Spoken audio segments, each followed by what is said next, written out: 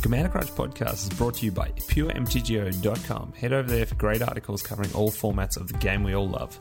This podcast is also brought to you by Josh and Pat's MTG Bazaar, your home for Magic card auctions in Australia, New Zealand and Malaysia. Now, on to the podcast. It's breakfast time.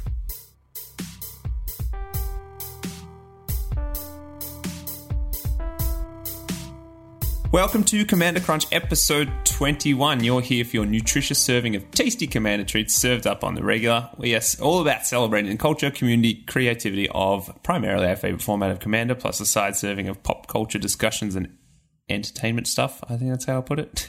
I'm all over the place for ancillary influences. I'm, of course, one of your hosts, Sam. Nothing to say about me. And joined, as always, by Mr. Cheshire. How you doing, Chesh?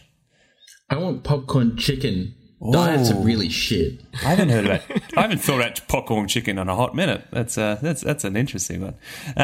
As you can hear, there's a third voice here. As we like to have as our happy kind of Goldilocks zone experience with this podcast. Love being surrounded by guests, and we always do our guest profiles with the community and creators to become a place to share and explore the essence of Commander, why we play in an effort to promote and celebrate that, and kind of just dig into the essence of, what it is. And it's my project this year. I just want to know why it is we play these cardboard rectangles and have fun, and want to get everyone's perspective on it and build a almost like a report kind of thing, but just have fun conversations with great people. So without further ado, we're joined by a good friend of ours. I'll say I met in the MTG Lexicon community, and it kind of the friendship went from there, and we've spent many an hour playing Commander, discussing whatnot. But this is Enthrallment, aka Joel.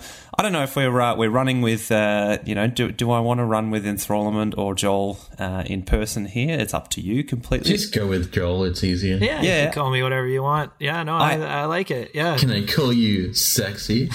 Sure. I mean, my ego would definitely appreciate that. Yeah. Sure. All right, go for it. I'm happy with that. All right, your buzzer is sexy. Yeah. Hey, sexy. No, thanks for having me on. It's lovely. I've looked forward to it for quite a while. It's we've been speaking for a while, mate. You've got to jump on, and it's as an interesting kind of perspective that not everyone's heard your name in the Magic sphere, but I think you're a very important voice as far as like promoting what we love about Commander, and just especially the whole, there's more to life than Commander, that side of it, which actually makes it easier to enjoy Commander. But I will preface, and I kind of mashed this intro, I usually would have front-loaded all this, but essentially what we're talking about, though, Joel does a lot of work, and the reason I asked if you want to be Joel's Enthrallment, does a lot of work in the Hearthstone sphere of all things, and co-hosts a podcast called The Squelchcast, and I will absolutely recommend this to anyone, even if they've never played a minute of Hearthstone, i.e. me. It is just such a joyous thing to listen to, because there is that whole, I guess what we try and achieve as well, which Magic is the conduit, the fulcrum, and then all the other life stuff comes in. And funnily enough, Joel kind of enlightened me to the fact that a lot of Hearthstone players played Magic originally anyway. It was a very interesting tone that you guys just talk about Magic cards without even almost defining what you're talking about. People know what we're talking about, and it never occurred to me that's like most Hearthstone players are Magic players kind of thing. So there is even a little bit of Magic content in there, which is good fun. But absolutely, we talk Magic all the time. It's hard not to, right? Because of the context for everything from mid-range to aggro to control to terminology, tempo, all of those concepts came from Magic players. Yeah, they're all borrowed. They came straight over to Hearthstone, right? And kind of not in a way to disguise that at all. I think they both acknowledge each other in a way. So I think that's been it. That it's going to be really interesting. I've wanted to get some perspectives on because you're quite deep in the Hearthstone. I know I always value Cheshire's perspectives on card games because he's played a lot more than me, and seeing what things, seeing what things kind of cross over, lessons we've learnt from one to the other, and it's just interesting perspectives. Like I say, that may even uncover a bit more about why, the best parts and the absolute kind of pinnacle of enjoyment in Commander and what that looks like, because I'm not going to lie, I feel like we've been reaching that lately, which is good fun. It's just good people, as in just good, respectful people that have fun, and we laugh a lot, and we have just really cool games. So the Coach Davey episode was fantastic. That was a fantastic Thanks, listen, and of course I like every episode. But I was gonna say on the note of Chesh playing like every card game known, one of my favorite moments in your guys' podcast is always he'll be like, "Oh, hey, have you ever played a card game like that?" And Chesh will be like, "Yes, 1988, the Garbage Pail Kids had a secondary card game that no one ever heard about. That was fantastic." Yeah, exactly. You're like, all right. The Fraggle Rock competitive card game that was only available in McDonald's Happy Meals in 1986. And they're like, that meta was fantastic. Like, the halcyon days of that meta. Actually, that was insane. it's funny you should mention that because the Pokemon trading card game had what's called a Dark Charmeleon. The Dark Charmeleon was one of only a select few promos that you could only get in Australia in craft singles. I'm not kidding. No. So congratulations on hitting that little flavour note. Tasty. You got, Joel, you guys have craft singles over in Canada, right? Oh, I mean, some people do. I don't. Yeah, I think processed cheese is disgusting, but it's like, I mean, you gotta have constant. You can have it on burgers, I guess, but like, yeah, it's a constant thing that Dan talks about and Matt on the Squelch. So our podcast is technically called Squelch, another Hearthstone podcast. And on Squelch, Dan and Matt go on about American cheese, which to me just sounds like like when I have American cheese here in Canada, even in a nice place, it just tastes like craft singles. I'm pretty sure like, it is too, yeah. No, you pick up American cheese at the deli, and I'm like, what are you talking about? Yeah. Just sounds like, why would I buy bad cheese at the deli? But apparently it's to die for it. I need to try it. I think we can here too, actually. Like, and there's a lot of American things that are kind of they're displayed as like an exotic kind of, import or something. And seriously, for burgers and stuff, the American cheese is huge. Yeah. And we've got a lot of places in Melbourne that are like, we're all about what would be a very run-of-the-mill kind of American experience with like a diner and having a burger. Like we quite, I want to say fetishize that, I guess, is the way to put it. And you'll pay a premium for like an American diner experience. So, of course, it's like, it's like Australians want to be America, of course. Like, yeah. We get that here too, right next door. Yeah. And I guess it's just all that cultural stuff. And it's like, like, just cool burgers and whatever else. So, yeah. I mean, there was one, what was the burger place, Chesh, that had a pop-up in Melbourne and the line was just down the block? Like, it was stupid. No idea. I didn't pay any attention to this. Was it in and out, maybe? I probably need to explain this before I answer the question, actually. So this was before COVID hit, which... I can't remember anything because that's like 9 months back ago. In 1988. The long ago. Yeah. Yeah, the before time. Yeah, exactly. But also with us eating better and me walking every day to try and like make sure I'm dropping some kilos because I'm quite heavy at the moment. Heavy means fat. No, I don't remember because it's a burger joint, and quite frankly, burger joints, I've never really had the penchant for burgers that most people I know have. Yeah. People just seem to like absolutely fucking love burgers, and I'm like, burgers are great, but at the same time, it's not a kebab. Yeah. People are always like, you eat a kebab and you're not drunk? I'm like, yeah, because it's like meat and veggies, right? Like it's a self-contained meat salad, with some cheese. But whereas a burger is just like a hunk of fatty meat, some shitty ingredients and some cheese. You can't have a burger without a ton of veggies, man. I don't do that. That's oof. But most people do. That's the problem. So we've got a place here that does. I can't remember the burger place, but they do something called the Golden Axe, right? Yeah. Oh, 8-bit. Thank you, 8-bit. Yeah. And the Golden Axe is 2 chicken breasts wedged with cheese and a little bit of hot sauce. Are they the bun? Yeah, they may as well be. I've had one of those burgers, and I'll get to that in a second. But it's not one of those, but we'll get to that. But it's cooked in such a way that it's like they deep fry the chicken, so the chicken's extremely oily. Yeah. And I kid you not, I get through half of one of those burgers and I feel sick. Now, imagine this, because I'm like 130 kilos. So I'm a big guy. I'm also 6'2", so don't worry about that. It evens out. It does. Still a fat guy. Does it? Yeah. But it doesn't, no. I'm just trying to make myself feel better.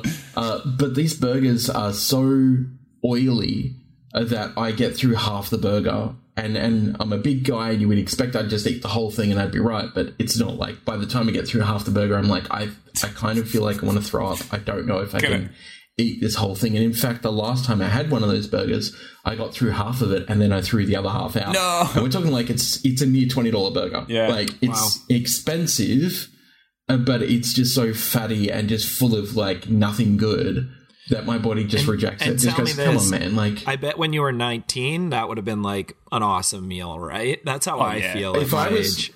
Back when I was 19, man, I would have just like eaten 2 of those, no problems. Wouldn't have looked at anyone. I was also like 60 kilos. And then gone for a skate or played basketball or something straight away. Like, And then I had had a shot of something, drank 2 beers, and then played sports, and you were fine. Exactly. Yeah, I was living on the Gold Coast, so I would have gone for a surf. Oh, dang. Oh, yeah. lovely. Good segue. So speaking of surf and life topics as we're doing. And turf, surf and turf? Well, yeah, that's a thing. I've talked to I've talked to the Lexicon crew about surf and turf a little bit, actually. It's a funny concept having it. Yeah, because most people don't kind of understand. Oh, steak and prawns, man. It's something else. Steak and prawns, yeah. It's a pretty weird... Steak and seafood, really. Yeah, exactly, more or less. But I jumped in the ocean for the first time in about 5 months yesterday. Hey, you didn't drown. Congratulations. I didn't drown because I'd been. I had 3 surfs at the wave pool. And if anyone listens to the podcast, of course, Victoria was locked down for a good 4 months, so I couldn't really go anywhere, and that was fine. I was out of shape, and I almost drowned the first time in the wave pool. I was like, oh, I need to hand in my surfing license, and my pride was shot. Not that I think I'm any good or anything. It's just I've surfed for more than half my life, and it's like, well, I think I know what I'm doing. But that first time, I'm like, I feel like an absolute like floundering fish. I'm just drowning it. Anyway, so that was fun. Got out of the way in the wave pool. But yeah, yesterday I got to see my dad for the first time in 5 months. Oh my gosh, that's awesome, Sam. Saw my brother, and we went down to the place I've been surfing since I was a kid, and it was the most perfect day ever because no one was there, and everyone was on one of the main breaks, and we're like we always go for the places where there's no one else out. And we know how to read that beach anyway. It's like, I don't think anyone sees the wave there. And we go, oh, no, head down there. And it's just us. And it was the most perfect, like, appreciative moment that is like the classic surf with my dad and my brother. And it was just so nice to be in the ocean again. And so I can feel the salt in my veins, so to speak. And I feel a little bit more human, which is really nice. So, to the point where I slept in this morning. You guys found that, I think. So, sorry I'm here late. But yeah, there's just a fun aside to non-magic content for the moment. But I think we better get into some magic content because that's kind of the heart of the episode, whatnot. But sure. Do you want to talk about the Commander? Oh god, what is it called? The Commander Collection Green for a second? I forgot about that. So that's a thing. I was going to get into Brewer's Notes, but let's do that afterwards. So yeah, go for it. I have a feeling that one of our sponsors is going to be sending me one this week. Oh, really? Ooh. Oh, can we split it? Figuring it out so with Guff, they weren't able to supply me with my Pokemon boxes yet. Yes. That they owe me. And he said he's sending you a treat. Price because the boxes are now trending towards $300 a pop. And go Pokemon, right? The owner, Jim, said that he was going to send me a gift, something very exciting that just got released. And then I looked and I was like, oh no, this means that I need to complain about the Commander Collection Green. And what? You need to complain about it before you get it. Yeah. And here's the reason why I'm going to complain about this money grab. Product. Shit. Yeah. Sorry, product. Those terms are interchangeable at this point. Well, yeah, and they go without saying, exactly. So there's 2 versions, right? There is a non-foil version for about $90 US. Yeah. And then there is a premium foil version premium for $250 US. What? But they don't price them. But also, we know for a fact they in no way ever price their printed product on the secondary market. No way. They are printing it on the premise that the cardboard is worth $90. It's special cardboard, you see. Yeah. So the cards included, we've got Bane of Progress. We have yet another Command Tower, this time in a rare. A green one. We've got Freylease, the mythic. The eye patch. Yeah. We have a Sol Ring rare, which actually looks kind of beautiful. And I kind of like your Sol Ring having a colour on it. That's kind of fun. Yeah, except it could have been zoomed in a little bit on the Sol Ring, to be honest. Yeah. We've got a Seedborn Muse, which, I mean, it's got some gorgeous art to it. Oh, I love the art on that. It's gorgeous. Yeah. Okay, good. I was just making sure it wasn't problematic. Omnath, Locus of Mana, a Sylvan Library. Oh, now and that's beautiful. The Sylvan Library is gorgeous. Is that the one the nod to oral... Yeah, Reki. The nod to like oral traditions of like shared knowledge is just beautiful. I love the idea of him singing and his tattoos coming to life and stuff. It's just gorgeous. Lovely idea. And Worldly Tutor. Now, here's my problem. Because it's for Commander players and because we've included things like Sylvan Library, let's just charge through the roof for it because people will buy it. And that's exactly it. That's not a joke. People will fucking buy it. It's totally a recognition of the secondary market. But the price point for this is ridiculous. It's absolutely recognition of the secondary market, something that Wizards claim that they don't do. Especially when you're going to sell the foil premium version for $250 USD.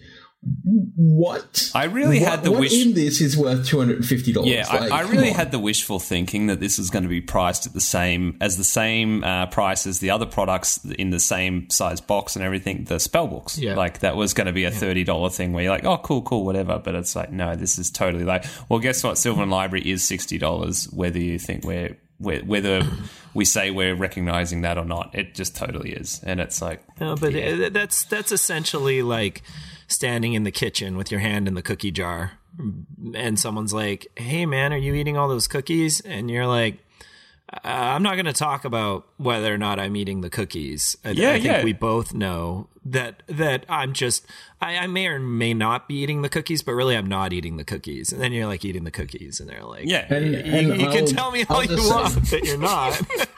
Exactly. You're eating the damn cookies. One of the things to bear in mind with this is that whenever a content creator such as myself does any kind of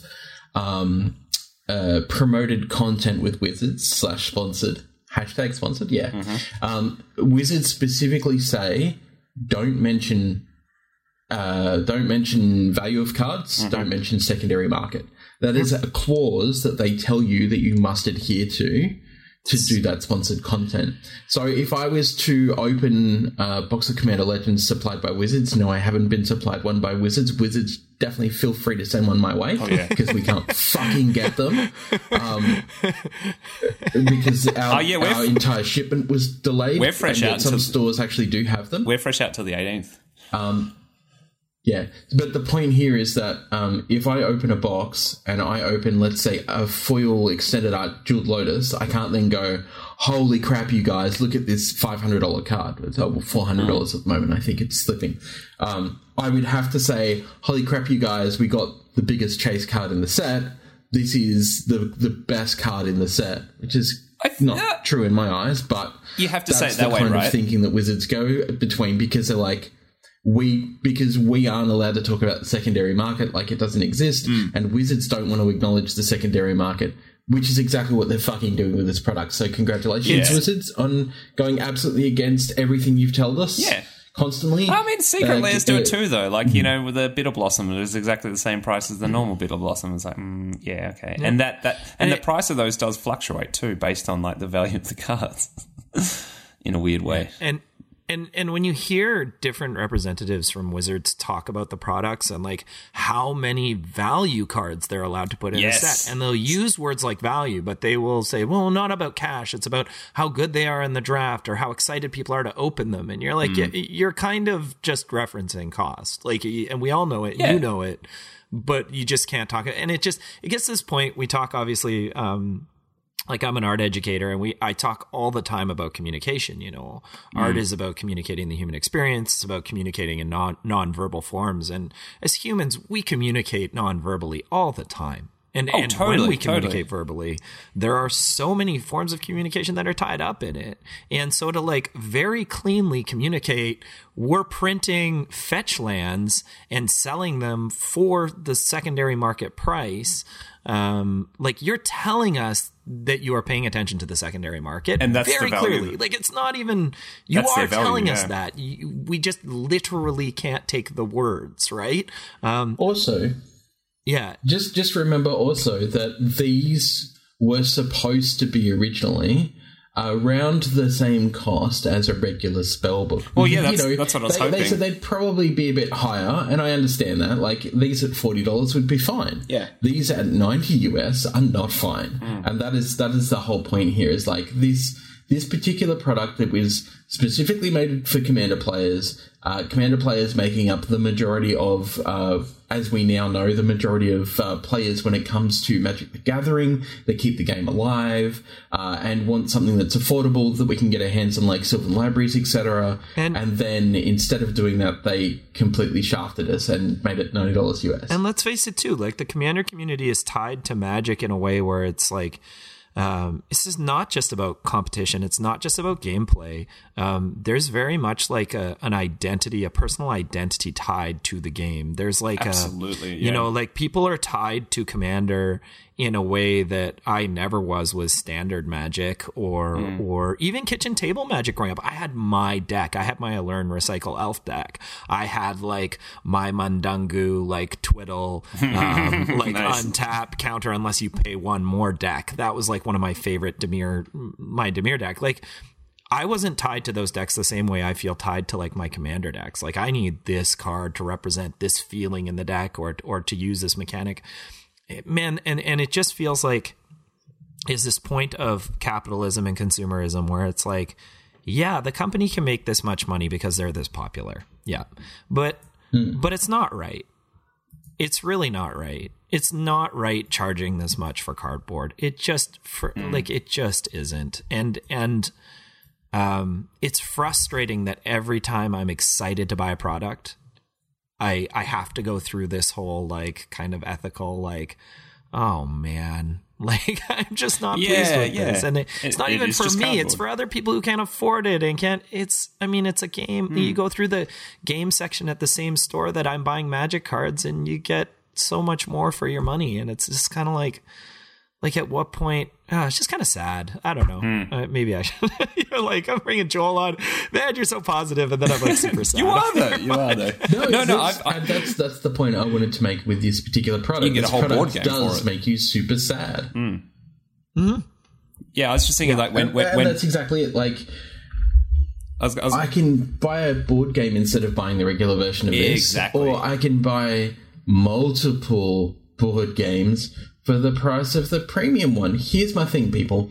Buy the single that you want from this. Yeah. Because it's going to probably be slightly cheaper than a normal version because there's going to be so many opened of the non-foil versions. And then with the rest of the money, take yourself for a night on the town. Yeah. Or, don't do that right now, but yeah. Coronavirus life. Go get a greasy double chicken patty deep fried burger. And then pass out on the couch clutching your green Soul Ring. your $9 Soul Ring. Yeah. Oh, God. Man, greasy fingers on Magic cards is like one of my most solid memory. No sleeves, eating pizza, and just like, oh, they got greasy. And a week later, dang it, my cards are still greasy. It's like 13, 14-year-old memories. Oh, man. Yeah. Pizza. It's that meme where it's like, can I have a go of the controller? And it's like the Xbox controller. It's just filled with Cheeto dust, and you're like, oh my god. Sega Genesis, that smooth, clean Sega Genesis controller, that black with that sheen on it from the person before you. Yeah. Like, your brother's just been like, oh no, I'm having a go. It's like, oh, you suck. Like, that's the best. I mean, it's funny, Chesh. Like if you receive this thing, like it almost sounds like you will. It's like well, great. I'm glad I'm not paying for it, but there's people that are paying for it, and it's like, well, it's just a bit rich to put that price tag on it. And it's, I mean, I have heard the whole angle too, and you'll be able to correct me as having experience in a game store, all that stuff, and seeing this game for a lot longer than I have. But I have heard like the From the Vaults things. I guess the spell books too, to some extent, have always been an item that have that value, like almost guaranteed value, I guess. That stores kind of get at a lower cost, as far as I know, that can be ideally good giveaways and rewards for people in the store that are really quite have done well in a competition or like a tournament or something, or for, I don't know, something, a commodity that the game store has to then use as gifts and that kind of thing. Like, I guess that's the way I want to put it. Like, and I don't know how much that happens, but ideally, that's a good use of that product sometimes. You think it happens? That's cute. I know. Well, that's exactly. Yeah, and that's my other point. Running a game store would be bloody hard, and it's like, can we really afford to throw away these things that are going to sell for $120? No, like, yeah. So, meanwhile, if you get one, that'd be awesome. So we'll see what happens exactly. Yeah. If you don't want that seed ball in use, Jesh. There's some line to be like played with here, right? Where like one of the reasons we all love Magic cards is getting that rare pull, is pulling that card in that pack. Yeah. It is part of the game we love, even as card players in RNG and pulling off the top decking and things like that. Like, part of why we like playing is that kind of like the chance, yeah. That gamble, right? Which can be hugely addictive. But then there's just this point ethically where, for me as a company or as a whoever you are in your life, like making this decision to really kind of lean heavy into that, to just leverage it for everything you can, where it just becomes really uncomfortable for me. It's like you could make plenty of money charging $50 for that thing. And you making hand over fist, your overheads are insane. Like, and as a PR move, even as a PR move too, people will be like, "Oh, great! Everyone like good, awesome to see." Like for the less than the cost of what a Sylvan Library was, I can now get all this stuff, and it brings a card that I think more people should. I mean, it's in green. Actually, no, green doesn't need help, but it's more people probably should have access to, maybe like in there to play with, whatever. But yeah, it's. I mean, I don't know. I still, it's not doing anything to the price of it. Like, it's still the same. So yeah, weird one. Brutal. Yeah, I'm glad we went there though, Chesh, and thanks for bringing that up, because I had that nowhere on my notes. I forgot it came out this week, to be honest. And it's we talk about product just all over the joint, and this is one that we heard about ages ago. But yeah, of course it's here now. So we'll see what happens. See how many we see around. See if that price changes at all. But like I say, I don't think so. Not much anyway. Because it's a different Sylvan Library too.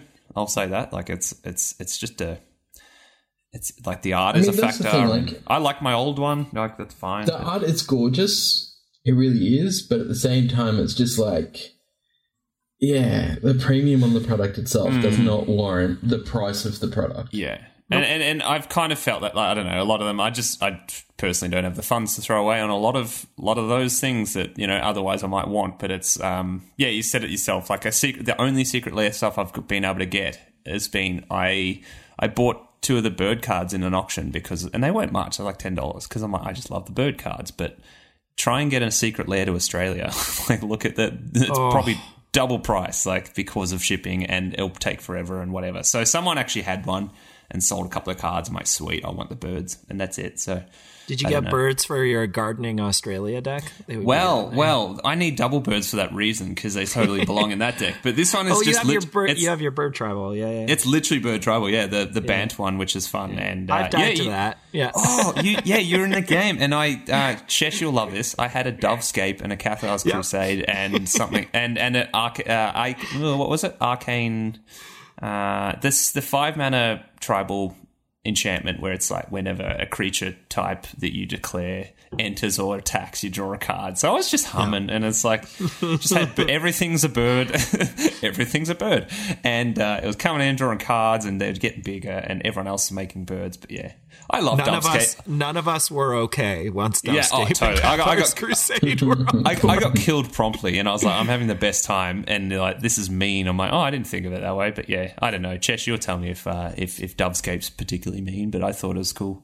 So that's fine here and there. Everything's a bird. Everything's a bird. Everything's a bird. Dubscape is mean, and you're an asshole, and you should be very sad to be a prick. Speaking of being an asshole, let's talk about some Brewers notes. Chesh, you've just done a Lisa deck tech. Yes, it's like 54 views. I like that. That's great. I watched it on my couch. It was great. So I think we've probably discussed it previously. Yeah, that's what I thought. We kind of covered most of it, but it's cool to say the video's out. But yeah, if anything else changed from the initial build. Not really. Nothing's changed. Nothing physically with the deck has changed. Yeah. But now that I've had a couple of times to actually play the deck, I feel like it probably needs a couple more plays and then to be taken apart. One of the, as he says, pulling the deck apart for a second, one of the best things in this deck is Villas. Villas working with the commander is just probably the most amazing thing ever. That's really cool, yeah. Every time you're having to replay your commander, if you've got Villas on the battlefield, like, you pay life. You're drawing a whole crap load of cards. So it just basically, so it basically lends itself to having its very own draw engine, because people are wanting to kill your commander to get it off the board, and then you're just taxing people for the privilege of you paying your commander, and then you're drawing heaps of cards, and then you're getting that life back on lifelink stuff anyway, and extort. I've had a ball playing the deck. The one time that I didn't really have a ball was when I got the Magistrate out, because I was locking people's commanders out from being played. I heard about that. One of the decks in question needed to have its commander out to actually work, which is one of the reasons why I always say to people, do not build your deck around your commander that we already covered last week. That sparked the whole conversation with Brandon, and like in that after that game, I kind of chimed in and was talking to you guys afterwards, and you're doing a bit of a post-mortem on that one, and then also in the actual episode with Brandon from MTG Lexicon last week, we talked about that concept of not being 100% reliant on your commander, like having ways to operate redundancies if someone absolutely locks up your commander. Because, I mean, there's ways to do it. There's a lot of ways to do it these days. You can be, what's the one? Turn it into a tree? Like things like that. And you don't have a way to deal with it, you know? Song of the Dryads. Yeah, I love that card. Yeah. For me, it's like, though I hear things like that, I'm like, nah, I don't know. Like, I have plenty of decks that I don't need my commander, but I also love having decks where I just have to use my commander. But if someone shuts me down because I don't have access to my commander, I'm not going to throw a fit and be like, what mean card? You know, I'm going to be like, I'll probably be like a little salty immediately, and then I'll be like, well, that's what I get for building a deck where I have to have my commander. Exactly. It's fun to shift that scale and try things on either end of that for sure. And it kind of gets me in, unless there's anything else Lisa related you want to chime in, Chesh. I had a couple of notes about Lathiel this week. No, I just need like land tax and stuff to make it even worse. Yeah, fair enough. And dude, like, that's thematic too. Like you need those ones that feel to stop people from playing Magic. I'm playing the deck to slow the game down so I can win that way. Yeah. So the one thing that I need to stress here is that it's a tax and not a stacks. Yeah. So a stacks deck will ultimately look to actually lock the game up entirely, so nobody can play Magic. Yeah. So that it just wins like the war of attrition. Whereas a tax deck isn't like that. It slows the game down and it taxes you on casting, attacking. It's going to cost you life to cast stuff. It's going to, your creatures are going to come in tapped, so semi-stasis, but it's not going to keep them tapped. That's why it's not stasis. It's just basically a deck that taxes you for playing Magic. And it doesn't take the fun out of Magic. It doesn't say none of your creatures can attack. It might say if you've cast a spell, you can't attack with creatures and so forth. So, it might lock you into like attacking only with one creature and blocking with one creature. Oh, I love that effect, actually. Yeah, like the Miri type thing. And it's again all about funneling the game into a tunnel, so that it can blow that tunnel up. And my favorite part of that in Commander, and my favorite part of Commander at all is 4 players, but my favorite part of that is happening in a 4-player game, is the tax player will play like 1 or 2 things and everyone kind of ignores them because they're not that bad.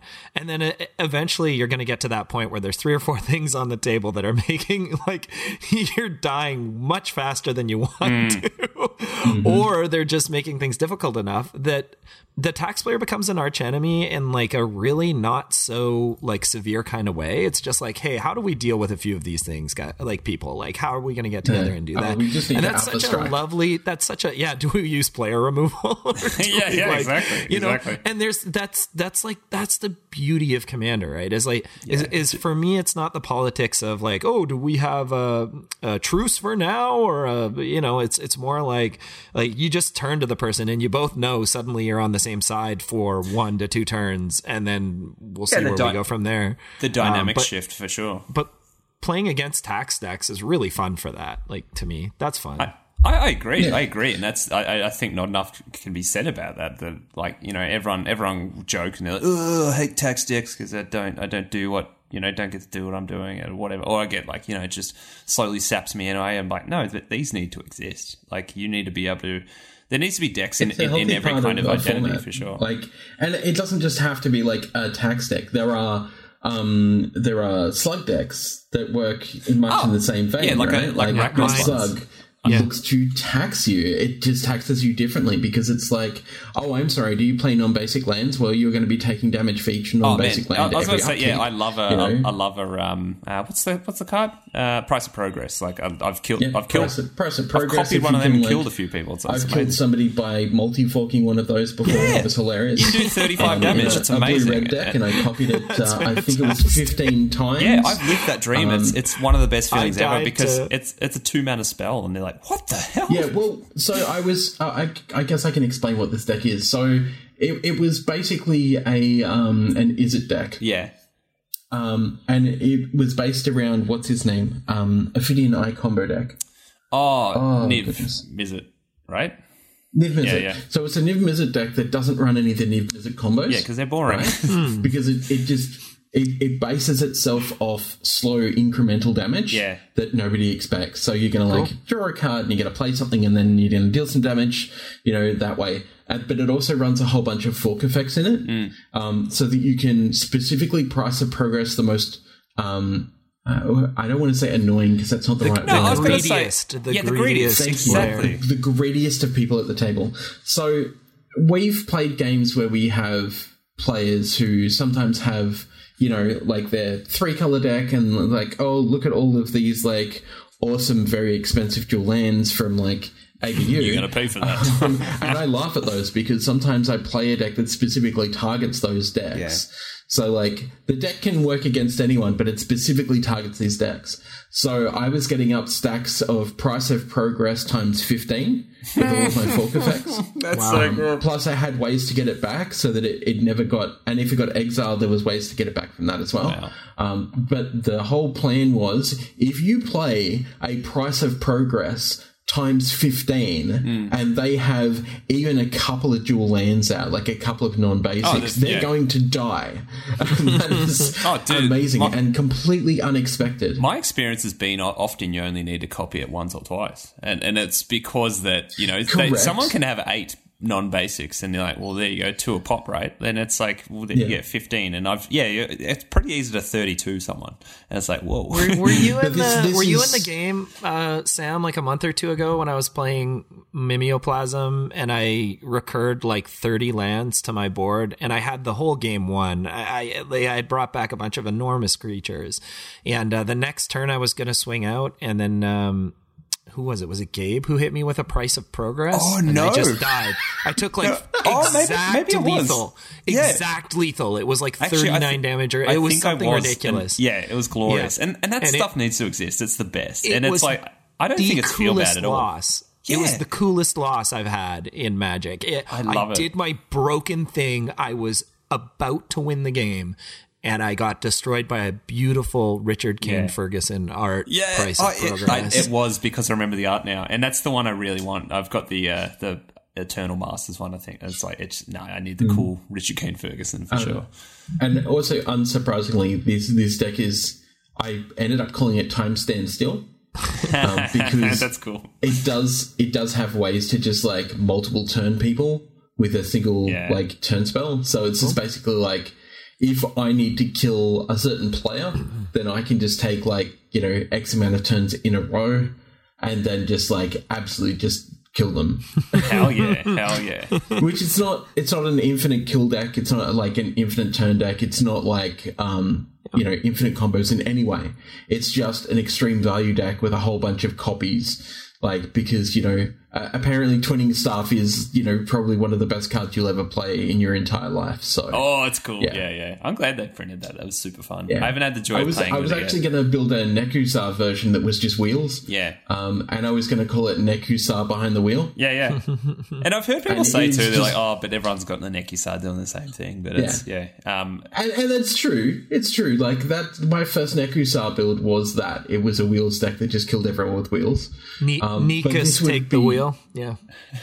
This would be better because it's not just wheeling, it's basically multi-wheeling thanks to copy effects. Yeah. Which I think is just a cooler way to do it. I love Liliana's Caress and Megrim, and I built a whole deck around that with Obosh. And there's a Rakdos version of that, I guess. So you got the wheels going on. You don't have the blue, of course, but it's more the that they do damage. Megrim does damage, therefore Obosh doubles it. And I thought that would be really cool. And you can take out a player pretty frequently. It's funny, when I play that deck, though, it doesn't always work out to be the whole discard route as much. So I need more saturation in there. And Joel's played this deck, and it's a lot of fun, but you can surprise 36 people sometimes. It's like, oh, cool.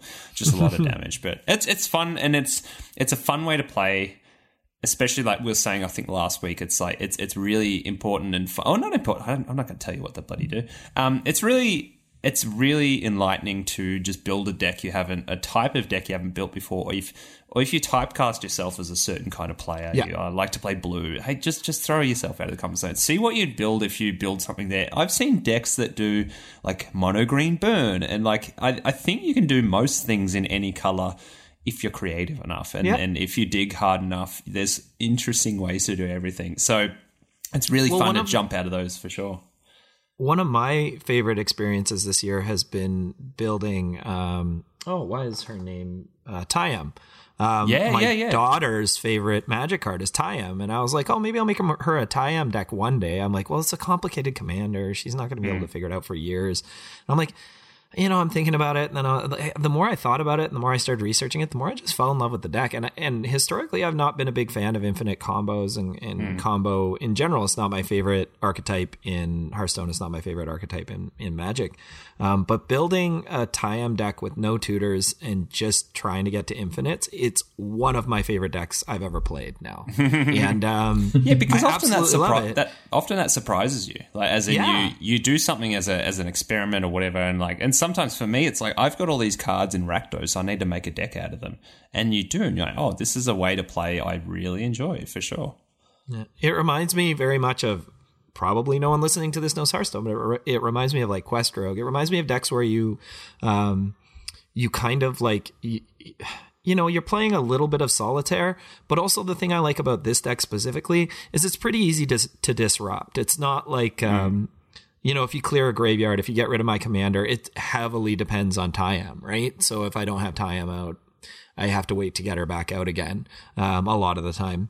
And it's Golgari. I love Golgari, anything, it's graveyard. And so it's combo in a way that I actually really enjoy, which was really surprising to me. So I dig it. And the Abzan thing actually brings me on to a little through line. And I know, like, Brewer's Note's been a bit extended this week, and that's fine because it's kind of just it's talking into our main conversation of the things we enjoy playing and why we enjoy playing. And I'm actually really grateful for these conversations because they're awesome fun. And you'll know we'll just take them wherever they need to go. But yeah, keep it in with Brewer's Notes and the Abzan, I guess, wedge or shard, whatever you want to call it, wedge. Actually, off the back of learning how I wanted to build Lathiel this week and trying it out, trying a few tweaks, whatever, I've realized I want to do the big weird stuff with life gain, which, pretty much does stuff like replaces your life total with this. And, like the Evra thing, your life total becomes 4, the power of Evra, and Evra's power becomes your life total. I love that card. I love it so much. And then things like things that double your life total. Lathiel, I should say, of course. Lathiel's a funky little unicorn from Commander Legends, and at each end step, if you've gained a lot of life or gained an amount of life, you then distribute that many counters on your creatures, except for Lathiel. So I was like, I can build this wide, I can build it tall, whatever. But generally, the way I'm going to build it now is the massive towers of life gain, like the Beacon of Immortality. You double your life total. That's super fun. Then put 40 counters on something. Hilarious. Shout out to Brandon, MTG Lexicon, getting me to run Altar of Dementia, because even if it's not a sacrifice deck per se, I'm going to have sometimes 100 powered beefies that can end a player. And that's fun. That's fun. And that's super cool. But then I want to play with the ones that switch life totals, which, I mean, in white, it's I can't remember what the card's called. It's like a 6-mana enchantment. But basically, your upkeep, you choose 2 different plays and they switch life totals. I'm like, well, I could, with that trigger on the stack, I could flip Evra, so my life total's 4, and so awesome. Stuff like that. I want to do that wacky stuff, and when life totals just change, that counts as gaining life, exactly. Right? In Magic, that's one of those weird interactions where it's like, it got me. So that's all happening. I'm going to do a Phyrexian Processor too, which is like pay any mana life and do that. Because I think the way to do this, yes, life gain's cool and whatever, but it's like can feel a bit pillowy. I also want to live on the edge. I want to like use 80 life to put into Phyrexian Processor and my life's on 4. And then potentially have the effects like Angelic Chorus or that big dino that P-Frizz played the other day, and then also Trostani does as well. So when a creature enters, you gain life equal to the toughness. Like that's, and you deal with those, and so then you make an 80-80 creature, and you get lots. It sounds like you're building like a commander deck. You know what I mean? Like totally. people have EDH decks, and then they have EDH decks. Totally. Like I want to build towers of life gain and then do weird stuff with it. And I had another couple of like funny little combos there that I could do, really fun. Another one's that Iridescent Horn Beetle, the 5-mana beetle in Zendikar that goes at your end step, based on how many counters you've put on creatures this turn, or just counters. It's not about how many creatures. You make that many bugs. So I can do the whole stack it. So you put your counters on something first. So if you're beaconed or something like that, you can put 80 counters on something. They make 80 beetles. That's sweet. So, so that kind of stuff. And then, you know how much I love Stormherd. Stormherd just makes a number of Pegasuses. It's a cool card. Or Pegasi for equal to your life total. And I know, Dave, you talked about how much you love that card too. Yeah, so, and you're in green, so you can play Stormherd on turn 3. True. So, and that's the whole thing. It's like, well, the first build of this deck was like very generic and life gaining, and it is in that trap of playing the cards I should play because they're just good cards. Like I can't, no examples here, but they're just generically good. I'm like, yeah, but how do I make it spicy? How do I do the thing I want to do and really focus on that? So that's where it's kind of going now. But I digress mega I had to preface with that because it got me really thinking when I was driving down to the beach yesterday and I was listening to something else. I'm like, cool, I've got the idea for a deck now, and Chesh said it before. And another really interesting, fun exercise I recommend to everyone is finding a card to build around. And that is incredibly fun. It's like Secret Commander kind of, but you're looking for a card. And this is a case for like running multiple tutors just to find a card that really, it doesn't have to be dependent on the card, but if you can build a lot of win cons around it, I think it's super fun. So I thought of a card with all these Lathiel life gain themes in mind, and also a lot of these effects go target player gains all this life or doubles their life total. I want to do something around Tainted Pact. Do you know this one? Not off the top of my head. Tainted Pact is 2 and a black, I believe, as an enchantment. And I can workshop this with you guys right now and see what you think about what would be fun with it, because I can't stop thinking about this idea. It's really fun. I think it's not Tainted Pact. What am I talking about? That's a really expensive card. I'm an idiot. The life gain one. MTG life gain. If you would gain life, you don't gain life, basically. What's that card called? You lose that much life instead. Tainted Remedy, I think it's called. Tainted Remedy. Do you know this card, Shesh? I'm gonna say yes, question mark. So it's from... Because that was from Origins. Yeah, it's from Origins, the long-lost set Origins. That also had Alhamerit's Archive, which is a great life gain card as well, which I forgot to put that card in. So anyway, Tainted Remedy is a card I've wanted to find a place for a long, long time, and I think I've got it now. I think it's an Abzan build, and that's why I kind of crossed over as Abzan there from Joel's discussion. But it's... If I can work in a lot of the weird Lathiel stuff and then find an Abzan commander that this works with, basically, yeah, you all roads head towards Tainted Remedy and go, if an opponent would gain life, that player loses that much life instead. And then this would be really fun as a commander effect, just having access to it. And I love that idea of just making it happen, right? So you go Beacon of Immortality and you just kill someone because it goes double target player's life total. Playing things like... Healing Salve is now like a lightning bolt. Yeah, so I'm trying to think of all the funny ways you can do stuff like that with. Like, you know, like target player's life total becomes this. Or you even build it in a way where everyone's gaining life and it's all friendly until it's not, you know? It's just... I love this. Dump the Tainted Remedy. So I thought, and this came off the back of also thinking about Abzan commanders lately that I really enjoyed. I've been playing Kol'Fenor in a sealed... Commander Legends League with Colin O'Clock and a few other awesome folks in the community, and the Kol'Fenor deck is awesome. Like, that's just the best thing I could build in my pool of 9 packs. But it's just the new Kol'Fenor is a 3/7, and when something dies, you bring something back with less toughness, basically. So you can cycle a lot of things, and it's that Golgari feeling. You're just like, nothing's truly dying. It just keeps coming back. It's so resilient. Plus, the art on Kol'Fenor is outstanding. Oh, it's so good. And the amount of, like, ant tree jokes I made when I played it, it was just, it's perfect. And, you know, tree, I'm no tree. That's the best. Sapling of Kol'Fenor is one I've always wanted to build, the weird Golgari tree.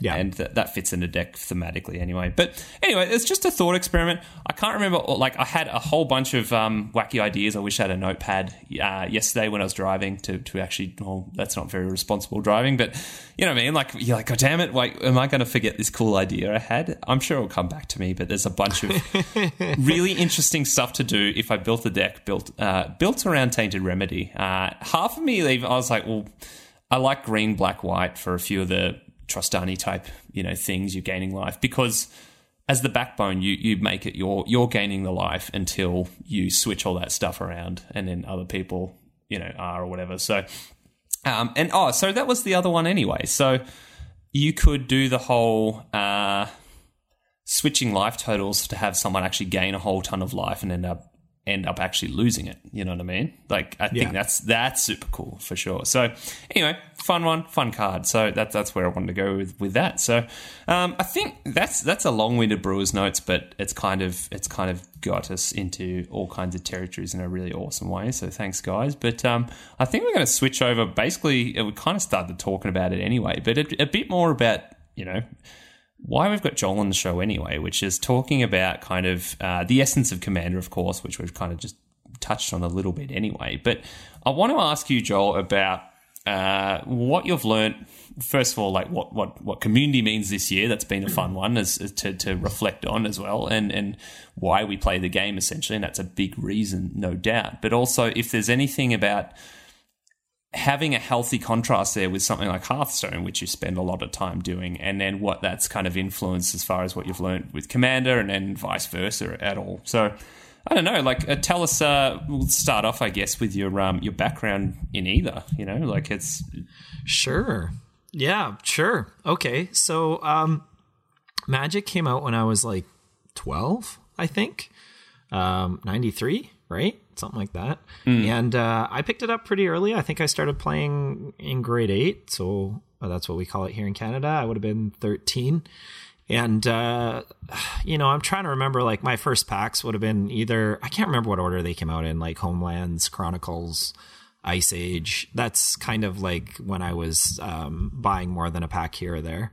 And I loved it from the beginning. I never had a lot of money as a kid, So by the time I was like 14, 15, playing in like, you know, kitchen table Magic crews of 14 and 15-year-olds, I was definitely the kid who never had the good cards. I didn't have Icy Manipulator. I didn't have Royal Assassin. I didn't have, like, I'm just thinking of the stupid good cards like in our groups, you know, the cards we thought were powerful anyway. I remember buying my first Sol Ring. Like, that was the first single I ever bought because I just had to, because everybody else had one. And, you know, you just take it out as a sideboard, shove it in every single deck you had. And just fell in love with the game, the art. I've always been drawn to fantasy, storytelling, narrative. I love reading fantasy. I was playing Dungeons and Dragons a lot at the time. I still do. So, yeah. And then I stopped playing Magic around 2001. We always just played kitchen table. I was never into competitive Magic. One of the things I know often in the podcast, you ask people like what Magic means to them. And I actually had a bit written down it, but I think it makes sense to talk about now. So, I growing up was a hugely sensitive kid. And I still am a sensitive person. I overreact to things all the time. And, but I also, I think in a lot of cases try to have a lot of empathy. And I think I naturally sometimes maybe have too much. But it was hard for me to find spaces where I felt comfortable. Yeah. I had so much social anxiety in high school. I would fight and stay home on days when I was nervous of embarrassing myself at school, specifically. Things like that. And Magic wasn't cool, right? Like, you didn't take your Magic cards out at school. You didn't bring your D&D books to school. You had your couple friends who you talked quietly about, and then you'd go home and play. Yeah, Chesh and I have talked about the interesting dynamic of how comics and that kind of stuff is just like, well, guess what? That's the cool thing now. I was like, wow. Yeah. And it, like Star Wars, it's same with me. I was obsessed with Star Wars, and it's like, that wasn't cool. Like, it was... Yeah. My first serious relationship with my girlfriend in grade 12, she didn't know I played Magic or D&D for like 6 months. And you're almost a little bit ashamed or something. She knew about comics. Like, we were drama kids at school and stuff. And like, she thought it was great and had no cares. And of course, when like I told her, she was like, oh, whatever, I don't care. Like, yeah. And you almost I had it built up in my head through narratives, right? You'd see it on TV. You'd hear it in the hallway. You'd hear it from kids, like what an awful thing it would be to be into D&D. And you'd just be like, oh crap, like what if this person I really like feels this way? Like, it was that's a great point. I've never thought about that, but it's totally it. It was influenced by media as well, and like the perception of being a geek and all that crap. And it's like, it was almost like, you're into this dark arcane thing that like, people will be like, oh, why do you do that? And to the point where I even, for a while, I had that coming through. I wouldn't tell people anything like that the things that mean a lot to me, being a bit of a nerd, you know, in work situations, whatever. And it's like, now I'm just like, no, just I do a podcast about this thing, and I'll open with that. Like, then I'm not ashamed. It's like the best, you know.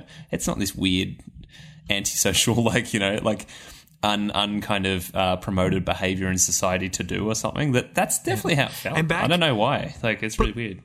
Back then, it wasn't just like, you're a nerd, you're less than, which was there, right? Like, you are a less than person because you find rewards in fantasy rather than sports, right? Yeah. It was also like, we're scared for you, whether that was for religious reasons or like antisocial reasons, right? Like, we're scared that you're going to suffer from mental illness because you're imagining things in Dungeons and Dragons. Like, that was a realistic narrative, right? And it's like, what in the world, right? Like, it's so silly. I've been so excited that D&D has had such a resurgence. Tabletop gaming, I should say, not just Dungeons and Dragons, but tabletop role-playing has had such a resurgence, especially with adults. So many adults in their 20s and 30s and 40s who are saying, I wish I had played, but I was scared away from it because it was nerdy or like, you know. And growing up for me, I never understood in my 20s, especially as online gaming became such a big thing, how someone playing a first-person shooter by themselves, screaming at their friends online,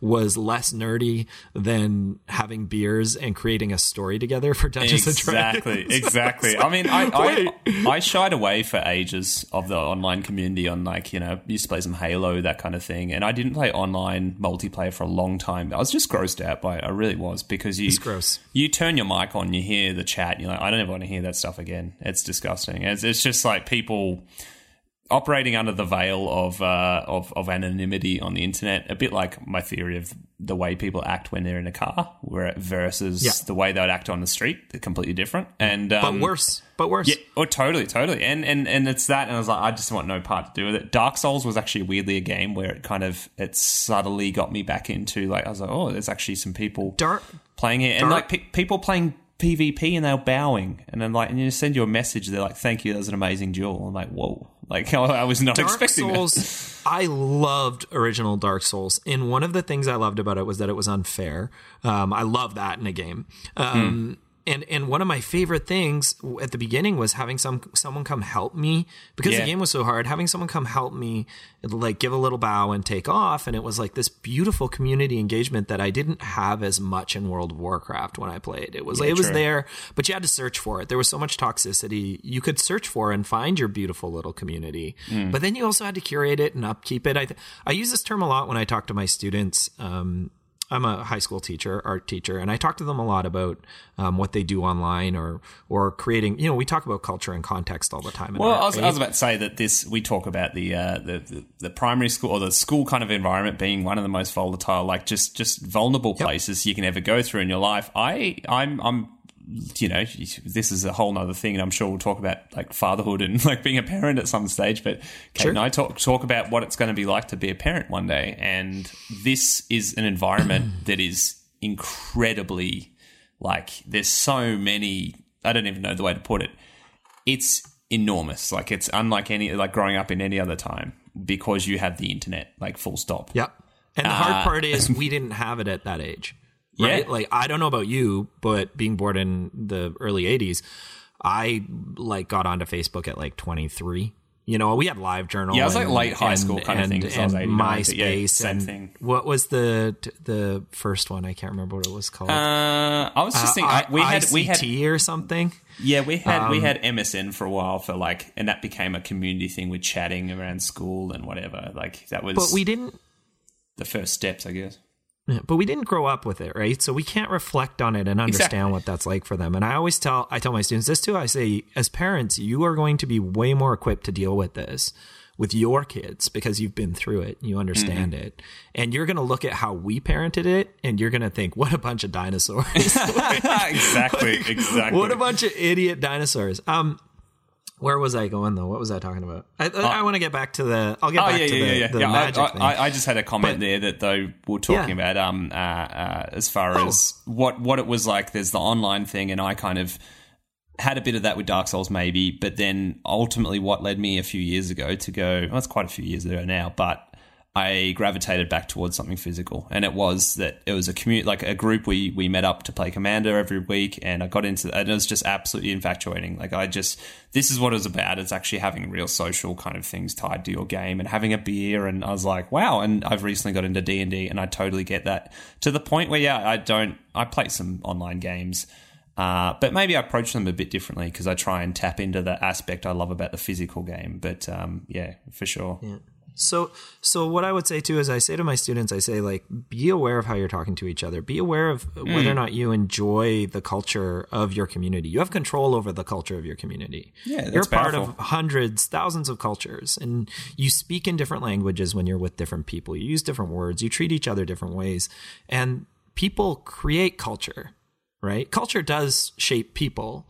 But people shape culture, and you have a lot of control over that. We all do, with what we put up with, what is an absolute no-go in a space. And when I think project, I guess, yeah. And when I think of a lot of gaming online communities, like transphobia, homophobia, sexism, like these things are just like people enjoy that being a part of their culture. If they didn't, they wouldn't be there. And that's something to be aware of. Are you choosing to make that part of your lexicon? Are you choosing to make that part of the culture you're buying into? You can curate that stuff. Find the people you want to play with who that's not okay. If it's not okay with you. I think curating culture is really important. It doesn't mean you kick people out but you can explicitly talk about what that means to you. And for me, that means, like, when I was 14 and I didn't have a lot of money, and I would go in the hole in the wall magic shop that's still there, and the owner's an amazing person. And the owner, we love him so much. I met my wife hanging out in there. Oh, wow. Wow. The owner, we met outside of there, but we hung out in there all the time. And the owner would treat children and talk to them as if they were adults, not in an inappropriate way. But in a respect way. Respectful, exactly. And I can't speak as a parent, and I'm the child here compared to you two. But it's something that I've really marinated this idea over the last. Maybe it's like my relationship with my dad. What I've learned from, families aren't perfect, of course, but trying to when it comes time to be a dad, it's like I want to do the best I possibly ever can, and I've thought about it a lot, especially in an education sense, whatever. But the biggest difference I've noticed and is respect and responsibility and trust. Yeah. And this goes further to I've talked crazy about work cultures and what that means and how much more people will give so much more back or like operate a lot better, and they'll grow when they're given respect and trust. And it's enough, and it's choosing the amount, like, I guess, but yeah, for sure. I have 3 words written on the little page divider for my daily notes as a teacher, and it's safe, welcome, and respect. And those are 3 things I want every student who comes in my classroom to feel. And if you as a student are not contributing to that, and I don't mean not getting in the way, I mean contributing. Yeah. Like if you're not contributing to that, we're going to have a conversation. Because that's a problem. You're a marvelous person, Joel. Thank you. Learning environments need to feel safe. I did not feel safe all through high school. I was disconnected. I failed PE, and I would go home and play sports every night after school. I would play Magic, but I would also play ball hockey all the time. I loved shooting baskets, and I failed PE. Like, what does that say about how I felt about playing sports at school? Right? It wasn't safe. So, I always think about those things. They were really important to me. So this shop, and I don't mind saying, it was called Foots. It's now called Greyhaven. It's a little shop in White Rock. Wow, I'm sharing where I live. Is that a Lord of the Rings it's reference? Still there. It must be, right? The Greyhaven? Is the Greyhaven a Lord of the Rings reference? It's a Lord of the Rings reference, yeah. So Adam, the owner, is a big fan of elves. He had books and books of elvish archers, like in the early or mid-90s. Cool. He would always trade you for your elf cards. It was hard for me to get elves for my elf deck because he always hung on to them all. He's an amazing guy, and that was a really special place for me. And I remember I used to skip class to go there on Wednesdays when I had what I thought was a really awful teacher I hated, who didn't care. And we'd head up there, and I buy lots of comics. But in Magic, I'll never forget. I was 14, and I didn't have. I had one deck with me, and it wasn't very good. And some guys invited me to play at the table, a couple adults, and one of them was just like, hey, here, use my red burn deck, and flips it over, and it's Mana Flares, and it's Howling Mines, and it's like everything that I wish I had, but could never play with. And I remember having that and being like, are you sure? You want me to play with this? He's like, yeah. And I'll never forget how special that felt in that moment. That as a 14-year-old kid, an adult was like, hey man, come join us. We'd love for you to play with us and drive my deck. Drive my car. Yeah. And so, I guess to me, that's having positive role models who aren't your age, having a strong community where you feel accepted and celebrated. There's a couple communities that were really important for me growing up, like that. So when you talk about community, that's the first thing that comes to mind. The other community that was really positive for me, and I'm going to talk about, I hope that's okay, is ball hockey. So street hockey. So down the street from where I grew up, there's a little court. And at 1:00 on Saturday, the time has changed now, in 1992, I probably played my first ball hockey game with a bunch of adults in the neighborhood. And there's a few of them. They're really special people, and they were in their 30s, I have to imagine, at the time. I would have been 12 or 13. And the score is 4-4. It has been for 30 plus years now, 35 years. No one ever counts goals, and everyone tries their hardest. But they invite anyone who walks by to play, and it's positivity. It's laughs, it's jokes, it's when the ball gets stuck in the ivy, it's Ivy League. When it goes into bush, it's Bush League. When you're new and you've shown up an hour late and you got fresh legs, so everyone's at a disadvantage. They call you a fresh legger. Or we have Denis, who's from Quebec with his thick accent. Every time anything good in the game happens, everyone yells "Wah!" which is like, and it's so. When I was 18 and dating my wife, we'd be driving down the street and some like 40-year-old dude in a van would yell "Wow!" out the window to me, and you'd yell back. And those spaces were like, for a sensitive little kid, like they were so formative and so exciting. And I didn't reflect on how great they were until I was older, right? I was about to make that observation. Like those they things, were so... you don't realize what they are until like 10 plus years later. You're like, oh wow, like that was exactly, formative is the word. Like they were really foundational for developing that and then understanding what a community is and why you want to create them, or like, create positive experiences in one, and also what to look for in a way. Yeah. And we can be negative. Like people at ball hockey get into arguments and like push each other around and swear at each other. It happens. Like in the Magic community or Hearthstone, like I find myself, I'm an emotional person. Yeah. Oh, F this card. I hate this card. Get this out of the game. Oh, I love this card the next day. Like I do that. A lot of people do. And I think it's being aware and calling yourself on it, but also like having friends who will be like, oh, shut up. Haha.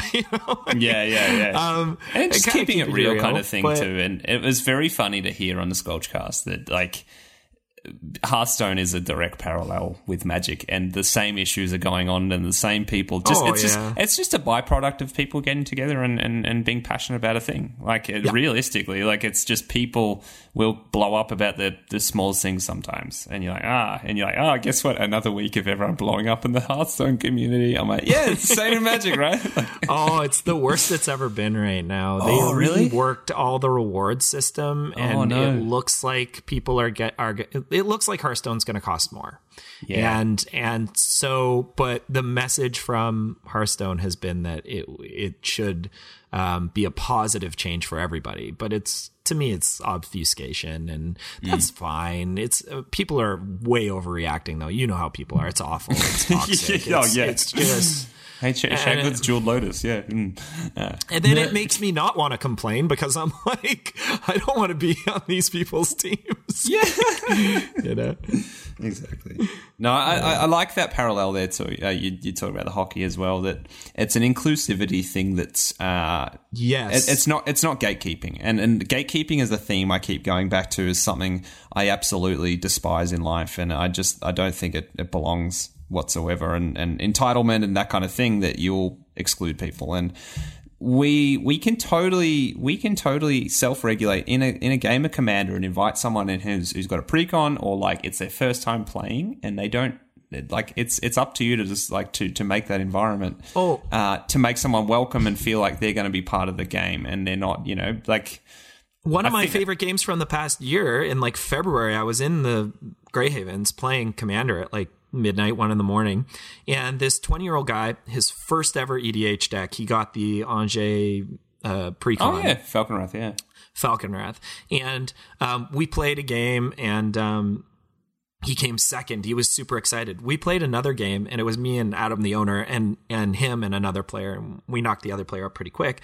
And then the whole game was essentially Adam and I going back and forth, just trying to gain control of the game. And we got to the point where at one point I felt awful. We actually forgot he was in the game and skipped his turn. Like, it felt really bad, but he was like, he kept a 2-land hand and he didn't know he wasn't supposed to do that. Yeah. And so he had 2 lands this whole game. And I finally wrestled control of the game from Adam, and I killed Adam, but I was at 3 life.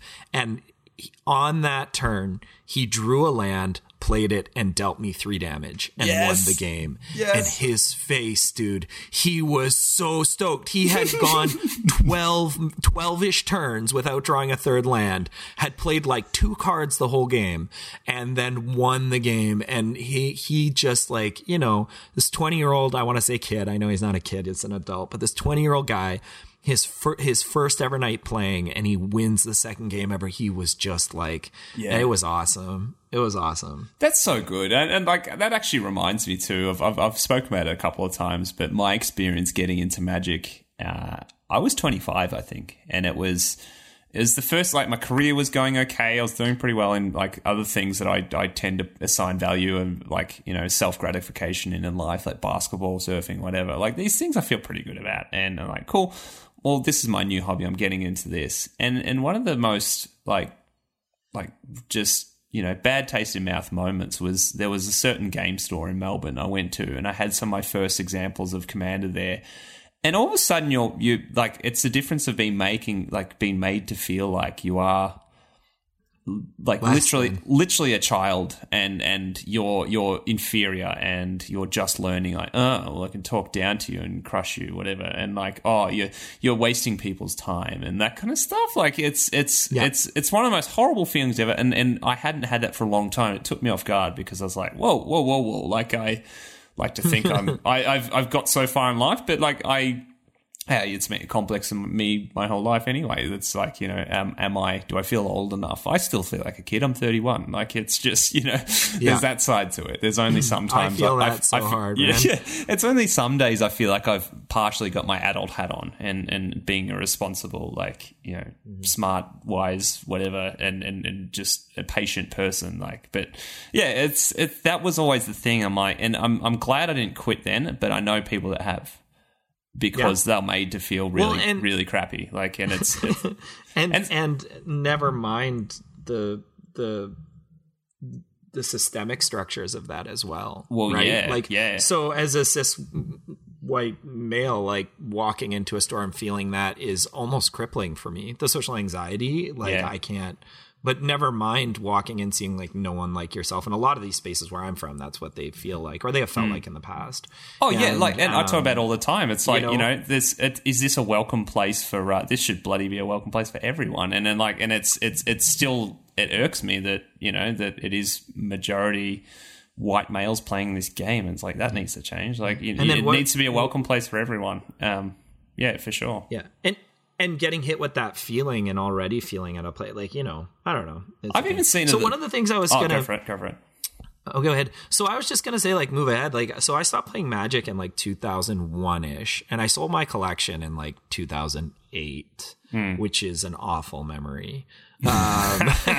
Did you? There's a skeleton chip like, in. my friends never play anymore. That was it, right? It was my friends never play. What am I going to go try and make new friends at like 30 years old? That's 27. Like, no, so I sold it and I bought some Dominion boxes of Dominion, which is a great deck building game as well. Oh yeah. And speaking of spending your money on a spell book or whatever, like, you know, you might actually get more out of a box of Dominion, like, for sure. That's a great game. It's fantastic. And I guess in like 2015 or 2016, you know, my son Nate is 5 or 6 at that point.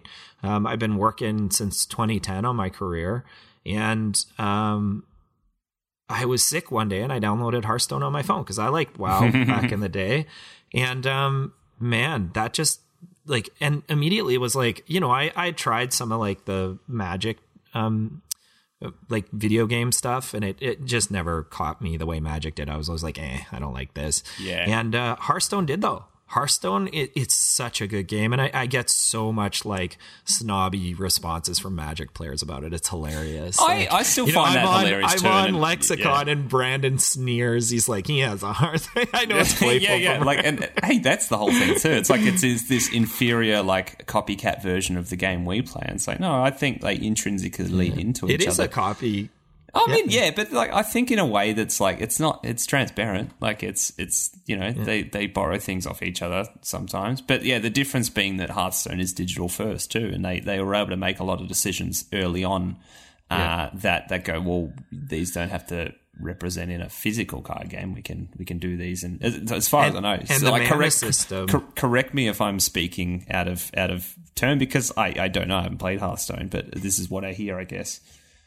And I imagine the mana system is beautiful in Hearthstone. Oh, nice. You just get a mana every turn. So, like, people, I always hear from Magic players, this is the one place where I'm going to come down on Magic players. I always hear, I don't want to play Hearthstone, there's too much RNG. Look at all these random cards that do random things. And I'm like, yeah, if you take and someone who champions this thought all the time is Magic Hall of Fame player Brian Kibler, which is if you take all the random cards in Hearthstone and hold them up against land draw in 1v1 Magic, it doesn't even come close. Land draw for non-games is way more RNG than Hearthstone is. I'm just thinking that LSV game where he lost on game 5, and it was remember watching that, and he's just mulliganing and you're like, wow.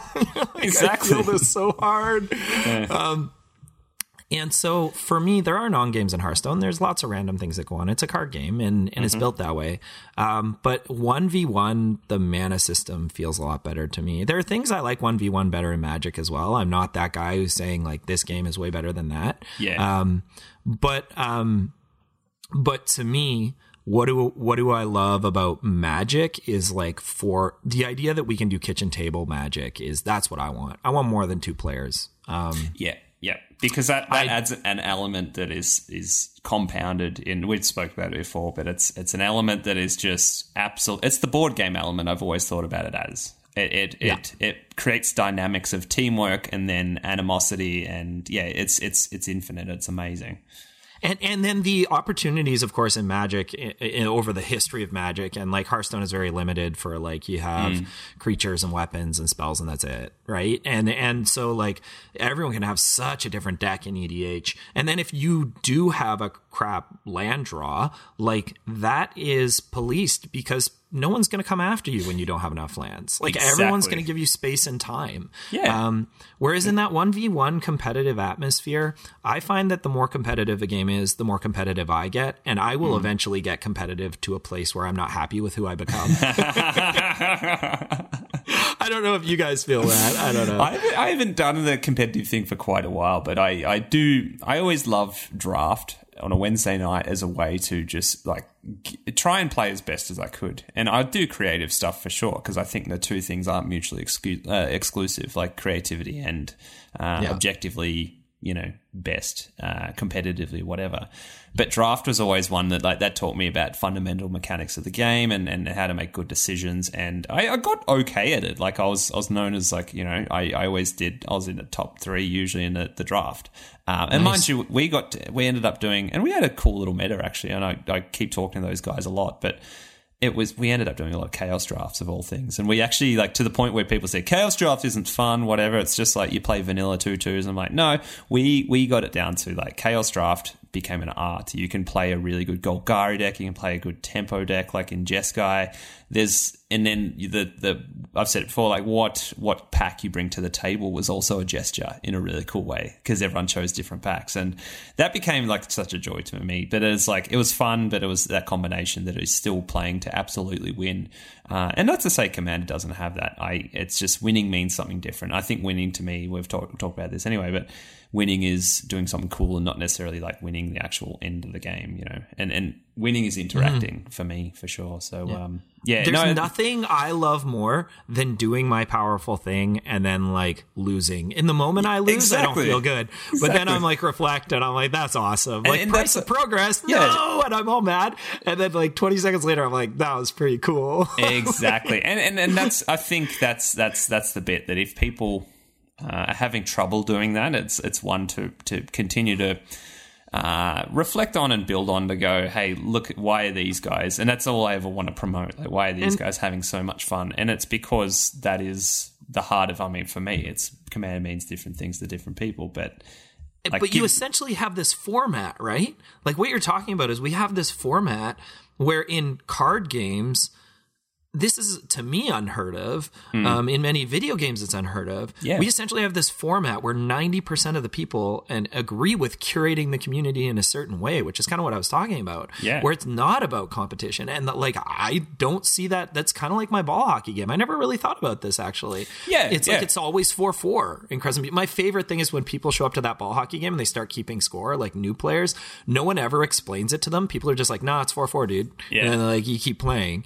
And they're like, wait, what? It's like, there's this whole, you walk into a place and you play Commander, and it's more than likely the spikier player who's like, win at all costs. I'm not here to have a good time. They're going to be kind of the one who's like, oh, you're doing this wrong. Whereas you talked about before, where it's like, why are you making that play? You don't understand Magic. You're doing this wrong. It's like the other way around. The shoe is flipped. It's kind of cool. I like that. That's a fantastic analogy because it goes back to like my favorite times playing basketball ever were not when there was a game on the line. It was playing in the schoolyard, and it was every recess, every lunchtime. We played basketball, and it was the pickup games. It wasn't about keeping score. It was about the game, and it was about like you're playing for the reason of playing the game, and it's about doing something cool, whatever. And it's like that was you're thriving off that, and I think that's always what I want to promote. That someone's got to win the game, and that is good, and but it's one part. It's only one part. I think that's it. Like it's you build your deck to be. That is essentially like ultimately your objective. Like, you still want to win the game at some stage, but for sure. But maybe I don't do it on turn 2. Yeah, it's like not in a way that like, I don't know, it kind of not in the way that puts that above everything else. And because it's inclusivity at the end of the day. But the hockey analogy is amazing. It's so true. It's like and the game does mean different things to different people, of course, but there's the objective of winning and, playing for that, and some people have a different relationship with reward and objective, and I think that's the key to but I just always I want to promote just have a look at it and think about what actually makes it fun. And I go back to what Davey said, and he goes, think of the best games you've ever played. Did you win? Do you remember? And also a big part of that too, though, is like I understand I'm a competitive person at heart, and I don't like that. I don't enjoy when I get in that headspace, but I do go there because I'm an emotional person. I don't know why. I do go there. Yeah. And so I'm this way about a lot of things. I talk a lot. I'm very verbose. When I get nervous, I talk even more, which is weird.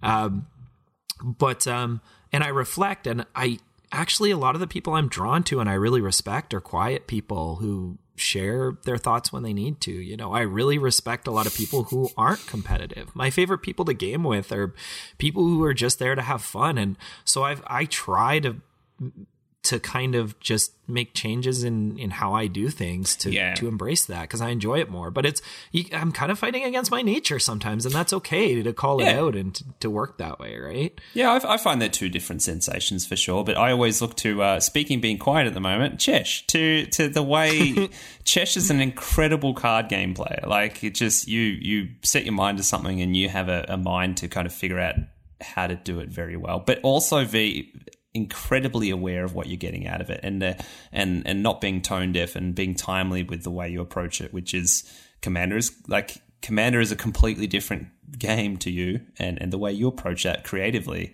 than it is when you're trying to you're going to a tournament. And I know you have a lot more experience doing that kind of side of things than I do, for sure. So you still there, Chesh? No. But I mean, Chesh, do you want to... Chesh is like the like, what do I always say if you know a really tough person, they don't talk about being tough, right? So Chesh is essentially what you're telling me is he's the card player who showed up on the Lexicon stream with a pre-con, right? So like, he doesn't need to show off with his deck that he's a good player, right? Like it's like that's not entirely wrong. The person who tells you they're amazing at poker, it's like, you're not the best. I remember that the first Lexicon streamer showed up to, I can't remember what deck I was playing, but it was absolutely underpowered, and I knew it because... Was it O'Boon? Was that your first? No. Way before that. No, I've been playing with those guys for like a year or so. Yeah. But I no, the O'Boon deck is way too open. Don't even get me started on how great that deck actually is straight out of the box. It's ridiculous. The fact that I can wipe an entire game of people with all of these like super hotted up decks, and I'm here like, I changed like 5 cards in and I just whooped all your asses. Hi, I'm Chesh. It's pretty great. But no, like I'm not the person who, I don't need a grandstand. I want to do like one really cool thing, and if I win, I win, and if I don't, I don't. Or if Brandon's there, I beat Brandon and I'm happy. Naturally, Hashtag backstabber, you know you are. But at the end of the day... kill Brandon first, hashtag pretty never much. Trust Brandon. No. Yeah. I mean, at the end of the day, and I always talk about my philosophy when playing Commander is, are we all having fun and able to play the game? Yeah. Yeah. Once we hit turn 10 or after, warp speed. Oh yeah, like you've had your time to enjoy. You've had your fun, and you should have gotten to do your cool thing by now. And if you haven't by turn 10, then what's your deck actually doing other than durdling? Oh, yeah. And if I can kill you, I will kill you. There's no feel bounds after turn 10, exactly. Yeah, that's fine. But what's that turn number really though? Is that turn number like realistic? It depends on the pod, right? Like that's the. It depends on the pod. That's true. Generally speaking, you could consider turn 10 is actually turn 40. Yeah. Right? Because there's been 40 turns in the game. Yeah, you're right. Yeah. So, I mean, there's been 40 turns. What have you done? Yeah. What have you accomplished? I was not thinking that. I think even like 7 or 8. 7 or 8 these days is enough. Like I think that's actually a lot longer than it sounds like. Yeah. Well, that's what I was just thinking. To me, if it's turn 6, turn 7, turn 8, it's like people should be starting to try and do their thing at that point. Oh yeah. To finish it. Exactly. Make a million ponies. Yeah. Exactly. Yeah, storm her time. The one thing I'll say is if you are, and I'm going to say this and people aren't going to be happy, but if you are That's why you're here, my friend. one of the assholes who go out of their way to have some shitty 2-card infinite combo, guess what? Good for you. No one wants to play Magic with you. Because you are the definition of a problem when it comes to Commander. Unless it is that environment where that's what everyone's gunning for, Like it's... Yeah. But that's not what we're talking about. No. But yeah. And that's the point. Like, that doesn't even matter, right? The point that matters here is that that's not the environment I play in. And if you come to my table with your 2-card combo... Yeah, with 13 tutors to find it. Yeah. Exactly. Like absolutely super consistent early on. I'm going to go out of my way to fucking destroy you. And if you bring it up and you say that you've got it in there, you damn right I'm going to try and interrupt your combo as much as I can, and then I'm going to destroy you. Because the reason to play Magic is because we all want to have fun. If you don't want to have fun and your fun is winning, you're at the wrong table. You're actually probably playing the wrong type of Commander. You should probably be looking at playing 1v1 Commander. And I want to add there that I think there's a pathway, though, with the first few years even playing the game that some people go, maybe it's influenced by the people they play around, whatever, but they can fall into a metric that is the goal, and like that's, I've got to do this to one up the person in my play group. And that's the whole thing. Like I've heard that story a million times, that everyone just starts pushing each other up in the play group to try and outdo what the other person's doing, whatever. And that can quickly devolve into infinite combos. But the issue is when you take that to another table and you haven't spoken to anyone there, and like, what are you adding to the table then when you're playing solitaire and you're not having a discussion with anyone, or, I'll go back to those cards that, doesn't matter what they do. If they get someone else talking, that's getting people involved, and it's like a fact or fiction or something, and like that's what it's about. Like if you have to rely on infinite combos to win, you need to learn how to play Magic and reassess what it is you want out of Commander. And it's that as we simple. Say anyway, like there's the win. It's also that it's the winning at all costs. You might want to win, and that's fine. Okay, you might want to win, and that's fine, but if you want to win by using infinite combos, then that's the point where you need to figure out how to actually play Magic. And it's not a slight on you saying you're a noob or anything like that. That is quite literally just, you don't need infinite combos to win in Commander. No. What you need to do is you need to play the table. You need to play it well. You need to learn the politics of the table and how to bend those politics to your whim. And then you need to learn how to take advantage of plays at the table correctly. You also need to learn threat assessment to know who you should be taking out and what you should be taking out. Oh, I'm terrible because that person at 40 life with one creature is fine when you're staring down the person who's on 15 life but has like a board of 8 creatures. Guess which one is the one you're supposed to be killing? Yeah. Not the person at the highest life, but you've got the highest. No, no, that is not correct. You need to threat assess the answer is Brandon. That 15 life exactly. Correct. Exactly. The answer is Brandon. No, but I think too, like one of the things in Magic that like always tries like I don't. One of the things that's not my favorite thing in Magic is just how easy it is to build a deck where like your power isn't visible on the board. Exactly. Right. And I think that's why people get frustrated with blue. But you're talking about that, Chesh, and the thing I really click with there for me is like, what do I love about card games? I love the gamble of drawing off the top. Yeah. And then I love the puzzle of all of those things put together and figuring out what the heck to do with what's in my hand. And that's one of the reasons that I really don't love tutors. They're not my favorite. Chesh's put me around to this one because I often now use it's about finding a card for me to do a thing I designed it to do, which is the Tainted Remedy thing. But I felt that way for the longest time, and I still don't really play them much. And it's like it's not as black and white for me now. I realize, and Chesh's put me onto this. It's not as black and white to go, this is optimally to make it a more higher powered deck to find a combo piece. It's using toolbox reasons these days, and maybe that's why I feel that way, right? Is when I first started playing, there was a lot of combo at the table I was at, and it was just like, okay, we get it, you tutor for the same thing every game. Exactly, right? Exactly.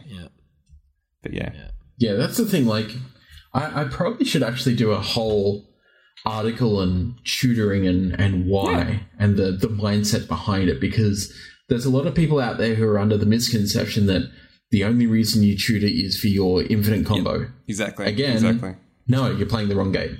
The only reason I tutor is because I want to make my deck more consistent. No, that's also not the reason for tutors. But that's how a lot of people play them, though, right? Correct. Yeah. But the chef's kiss is I use tutors to toolbox for that particular situation, so I can find that one silver bullet that I know is somewhere in my deck, so I can stop this person's obscure thing from doing what it does. I'm running one card that I know can absolutely disrupt this, but I don't have it in my hand. That's why I'm playing tutors. My favorite tutor I ever pulled off was I was at a table at the LGS, and a guy was playing Jund Graveyard Planeswalker Commander. Lord Windgrace? Lord Windgrace. Yeah. And was absolutely the threat, had half his deck in his graveyard, and then cast Detoots. And I had a Reverberate in my hand, so I copied it, and I went and got, I had Ashiok in my deck. Nice! And I copied it and exiled his graveyard, and he was just like, well done. I think I went and got Ashiok. That's what you're talking about. I'll never forget that. I was just like, oh, man. It's the that's the better reason to run tutors. If someone casts Tempt for Discovery or whatever, and they look for whatever lands they're looking for, and you go find a Strip Mine or something, with their own effect. It's funny. So I've got to remember what the card is. It's hybrid Dimir, so blue, black, and a colorless. I think it was Flash, and when your opponents are drawing cards, you draw those cards instead. Notion Thief? Notion Thief, Notion Thief, thank you. I love that card. Yes. Yeah. So one of my favorite ones was tutoring in my Yuriko deck for Notion Thief, when somebody was about to draw a whole bunch of cards, and they were like, yeah, I'm just going to draw 20 cards. And I'm like, hang on a second. Tutor, Notion Thief, thanks for the cards. Touché. Yeah, exactly. That kind of thing is just, it made, like, it's an awesome talking point for the game. It made this, like, really cool effect happen. I was able to say, like, my deck did this really unexpected thing, which is really cool. So, it's more about using the tutors effectively rather than, like, using them as just a tool to get your combos off. Yeah. But I think for me, what I guess where I was going with that is, like, for me, it can at times take away from that weird, awkward puzzle. And that weird, awkward puzzle gets really terrible when no one at the table has an answer to a Dovescape, right? Or like no one at the Sorry. Sure. Yeah. Then that weird, awkward puzzle isn't as fun. But when players legitimately like stuff their decks full of tutors so that they don't have to engage in the weird, awkward puzzle, I'm not like the kind of person who's like, it's the wrong way to play Magic. Don't do that. I'm not that kind of person. I hope I never become that person. For me, it's just like that doesn't seem nearly as fun for me as being like, okay, these are the cards I got this game. How do I go? Yeah. I don't know. I think you're one of a few people who've called this a puzzle, which I really appreciate, and I can't remember who the other one was, but it's the way I like to think of it too. And I think about what Magic does in deck building and also playing as a stimulation, and it's that puzzle. You know, you're putting things together, and that's ultimately, you know, that drive for sure. Like that a lot. And the paths you can go down. Totally. Some people talk like games are decided based on draw, and sometimes they are. But the amount of different decisions you can make with a seemingly linear hand is unbelievable if you sit down and start breaking it down with multiple people around how a game went. And to me, that's really visible in Hearthstone, where there are less options and you have less cards in your deck, and it's easier to read hands, and that game is crazy complicated. Like, people are always like, oh, it's so simple, blah, blah, blah. And it's like, let's play a few games together and then go over how simple it is. Like, exactly. You know? Card games are beautiful, right? They're so beautiful. I love it. Yeah, and I think that's the perfect statement to round out that main kind of chunk of content we just kind of ran through. But to also like discuss and kind of figure out what the synthesis between Hearthstone and Magic is with you, and you know, it's always worth just digging into that and going, well, what can I learn from that too? And I think that was a great discussion. So thanks, guys, that was awesome. Cool. I have a next section now, of course, that this was Joel's request, and I'm all for it, and I can't wait for this. This is awesome. But we're going to take a leaf out of the Squelchcast book and have a bit of fun with the game we play. It's fun, you know. I think I didn't say it before, but something I really appreciate is you guys start your podcast with it's a card game. It's meant to be fun.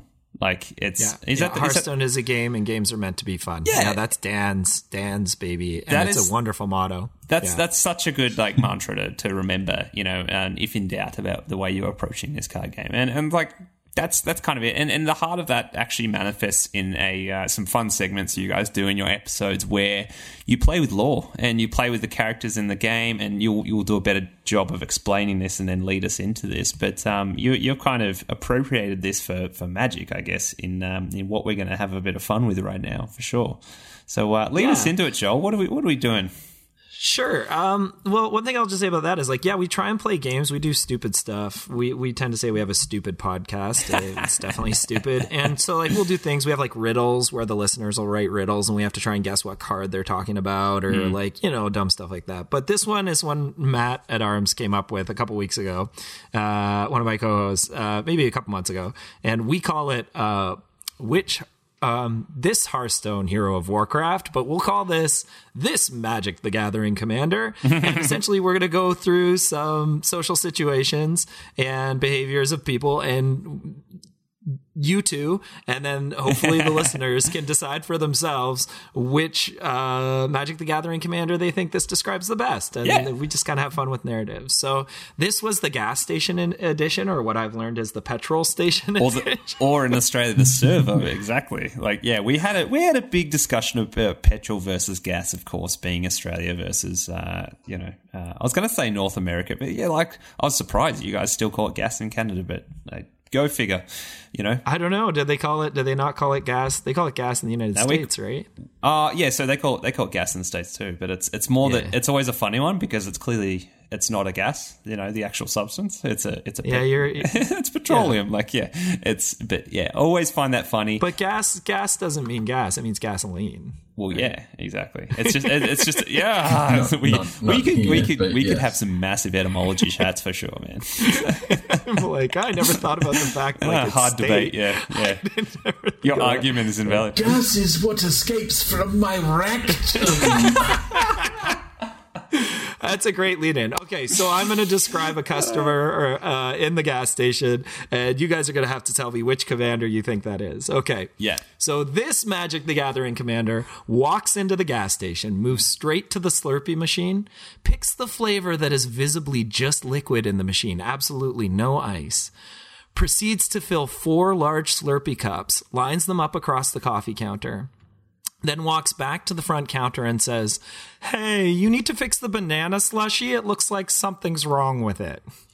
Ooh, all right. I'm going to scroll through. So difficult, like a little bit, just like walk in and just expect everyone to, ooh, okay. Or like, like like it's clearly not working. Why do you keep pouring cups of Slurpee when it's clearly not working? Yeah. You know what? I have one for this, and it's going to be based off of art. Yeah, go for it. And that's going to be Grumgully the Generous because of that big shit-eating grin. Just is absolutely like Goblin Shaman just going, hey, this machine is fucked. Look at all these cups that I just poured. It doesn't work. What? You need to fix it. I love that. And he just like got out of his crappy Commodore and like beaten up, and he's just like it's the whole. I talked about this before, but the levels of entitlement that it. Commodore, no, VW van. VW van, yeah. One of those shitty old surf vans with the bad fake wood paneling. I was, because the way I read that in a weird way, not thinking about the drink too much, but I got the other side of that, which is the Karen vibe, which is just like, I need to talk to your manager. It doesn't work. And like I need a bit of a, I need to be compensated for this, and like, how dare you have a service that doesn't work in your store? and next thing you know, she's not wearing a mask too. But I'd say it doesn't have to be she, no way. But who looks a little bit entitled? Go ahead. I'm looking for a Karen. Okay, yeah. my looking through right now, I think I found one in Tassiger the Golden Fangs. Was that the kid who said banana? Shirt off, hand out, like, your Slurpee machine isn't working. Yes. Thank you for working with me on that one. That's very. But yeah, like I say, you said banana at the end, right? Yeah, I don't know. So banana that's the hint. Like Tassiger and bananas. I mean, but one could also go with Moloku the Clouded Mirror. Yeah. With the very Karen look and the crossed arms and the this isn't good enough. I love it. I love it. I will never get over Grumgully's face. It's so good. It's like that's why it's a GIF in Lexicon as well. Anyway, yeah. All right, next one, Joel. I love this. All right, this Magic the Gathering commander buys 2 extra large coffees for themselves, each with 5 creams and 5 sugars. Whoa. All right, 5 creams, 5. Just turbo. I'm just trying to think. We had so many customers like this at the gas station. What kind of line of work they in? That kind of thing. It's like, do they think they have to drink coffee as a social thing, like as a society thing? Maybe it's just like, how late did they stay up the night before? Oh yeah, true. But 5 creams and 5 sugars. It's got to be Obnix, right? You can choose any Obnixilis. That's got to be Obnixilis. Yeah. Oh my god. More coffee, never enough coffee. What? No, but wouldn't Twisted. I will slay all of you humans for more coffee. I've been awake for an eternity. I reckon Obnixilis is just smashing 2 super large black coffees, or he just bought the whole Monster Energy drink fridge. he's twisted and corrupted from years of 2 extra large 5 times creams and sugars coffees. Yeah. I'm trying to think what kind of character would have 2 massive coffees with 5 creams, 5 sugars. It's just is it like someone? I like to say someone who's a bit younger and they're getting into coffee and they're like, oh, that's the way I enjoy it. You got to have 5 creams, 5 sugars. I'm like, no, you can just enjoy the coffee. It's posturing. What's that? Sorry. Yeah, but then you've got to look at a hero. So I think you're going to have to look at something like Captain Cizek. Yeah. Right? Because, okay, so the explanation here is 5 creams would make it the drink would be extremely light and white. The amount of sugar is, well, as it sounds, it's sugary, right? So it means that the person's probably extremely sweet, unbearably sweet. Sickeningly sweet. And fucking also cuteness, to the point of, you just want to strangle them. To the point of passive aggression. That's what I was getting at. I was thinking of someone in an office setting that and brags about how many coffees they've had that day, that kind of thing. Rather than, I think you're alluding to going the hangover route, which is equally funny. But I'm trying to find someone who's that office worker who's just like, well, I've had 6 coffees this morning, and I hate to Karen it up a little bit again, but it's maybe. And again, it doesn't. No way has to be a female. What about Kinnan Bonder Prodigy? Detection. Oh, yeah. Like the 18-year-old construction worker just learning from the other guys. This is what you do. Like, I love coffee, but it's got to have 5 sugars, 5 cream, like far in. Plus, also, there's something about him like being a ridiculous broken ramp commander that just works with the 2 extra large coffees. Yeah. Well, I mean, if you're going to say that, then let's go Perforos the Bronze Blooded, right? Because not only is Perforos giving other creatures haste because of the amount of fucking sugar in those coffees. Actually, no, you what, Shush? I think you're right there. Perforos is bringing people in and giving them coffees for like 2 colours and a red, right? Perforos is the guy at the party who's had like shotgun 6 beers in the first half hour, and he's like, Kevin, you gotta meet Anthony over here. Look at Red Hammer! Look at Red Hammer! Bring me a cake! You like Star Wars and you like Star Wars. You've never met. And just like a tradie and just like doing things large, you know, it's exactly that. It's like, oh, I love coffee. I think I've even heard them. I'll have, that's this many cream and sugar. And it's like, well, where's the coffee? It's not even there anymore. Yeah, it's just like a sugar bomb. And then hence like the Monster Energy thing too. So I'm trying to find my my office worker for my reasoning. But where's a good one? It's probably like what's her name? The policewoman. Blue. Azorius. She detains things. She seems like a bit of a mid-level marketing, like Lavinia. Lavinia. Oh, there's Lavinia. It is that Lavinia, isn't it? Yeah, and there's a second Lavinia. Yeah, that seems it. Like she's a bit just working to the constructs of, you know, the workplace she works in and just living that life and, you know, got to smash 6 coffees but they're ultimately sugary and creamy. I like that. Cool. All right, here's the next one. This Magic the Gathering commander comes in plastered drunk at midnight, uses the deodorant, and puts it back on the shelf. Oh, this is great. And it's just, and it just probably walks out or gets a toasty or something. All right. Bruce Tull. Yeah, Bruce Tull's pretty good. I don't know what you're talking about. Oh, you got to pay for that? I don't know what you're talking about, mate. That actually happened to me at like midnight-ish when I was working there, and I just charged them for it, and they never noticed. Wow. Yes. I have some shocking stories about working at a 7-Eleven. Sorry, it was a Night Owl, but same thing.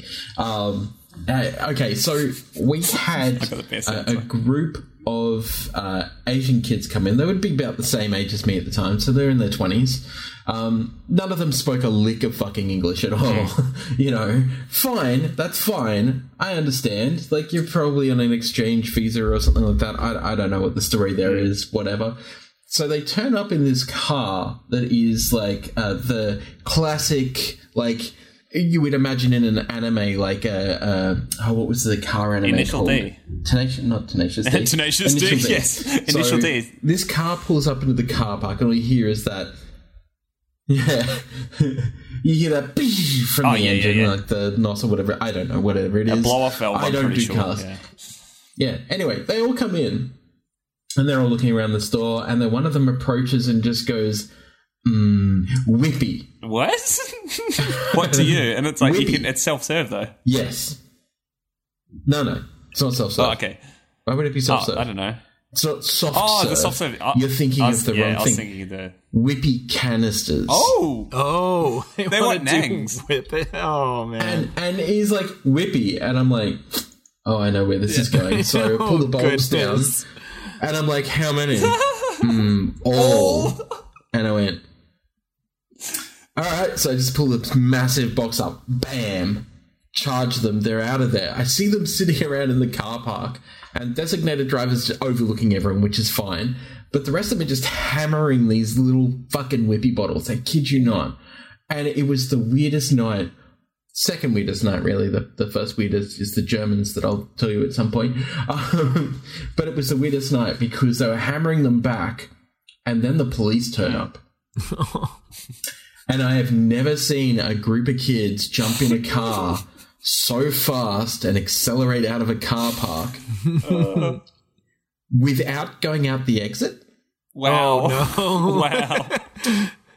Because what they did is they sped straight out of the car park, the exit's to the right, but they went straight. Oh, no.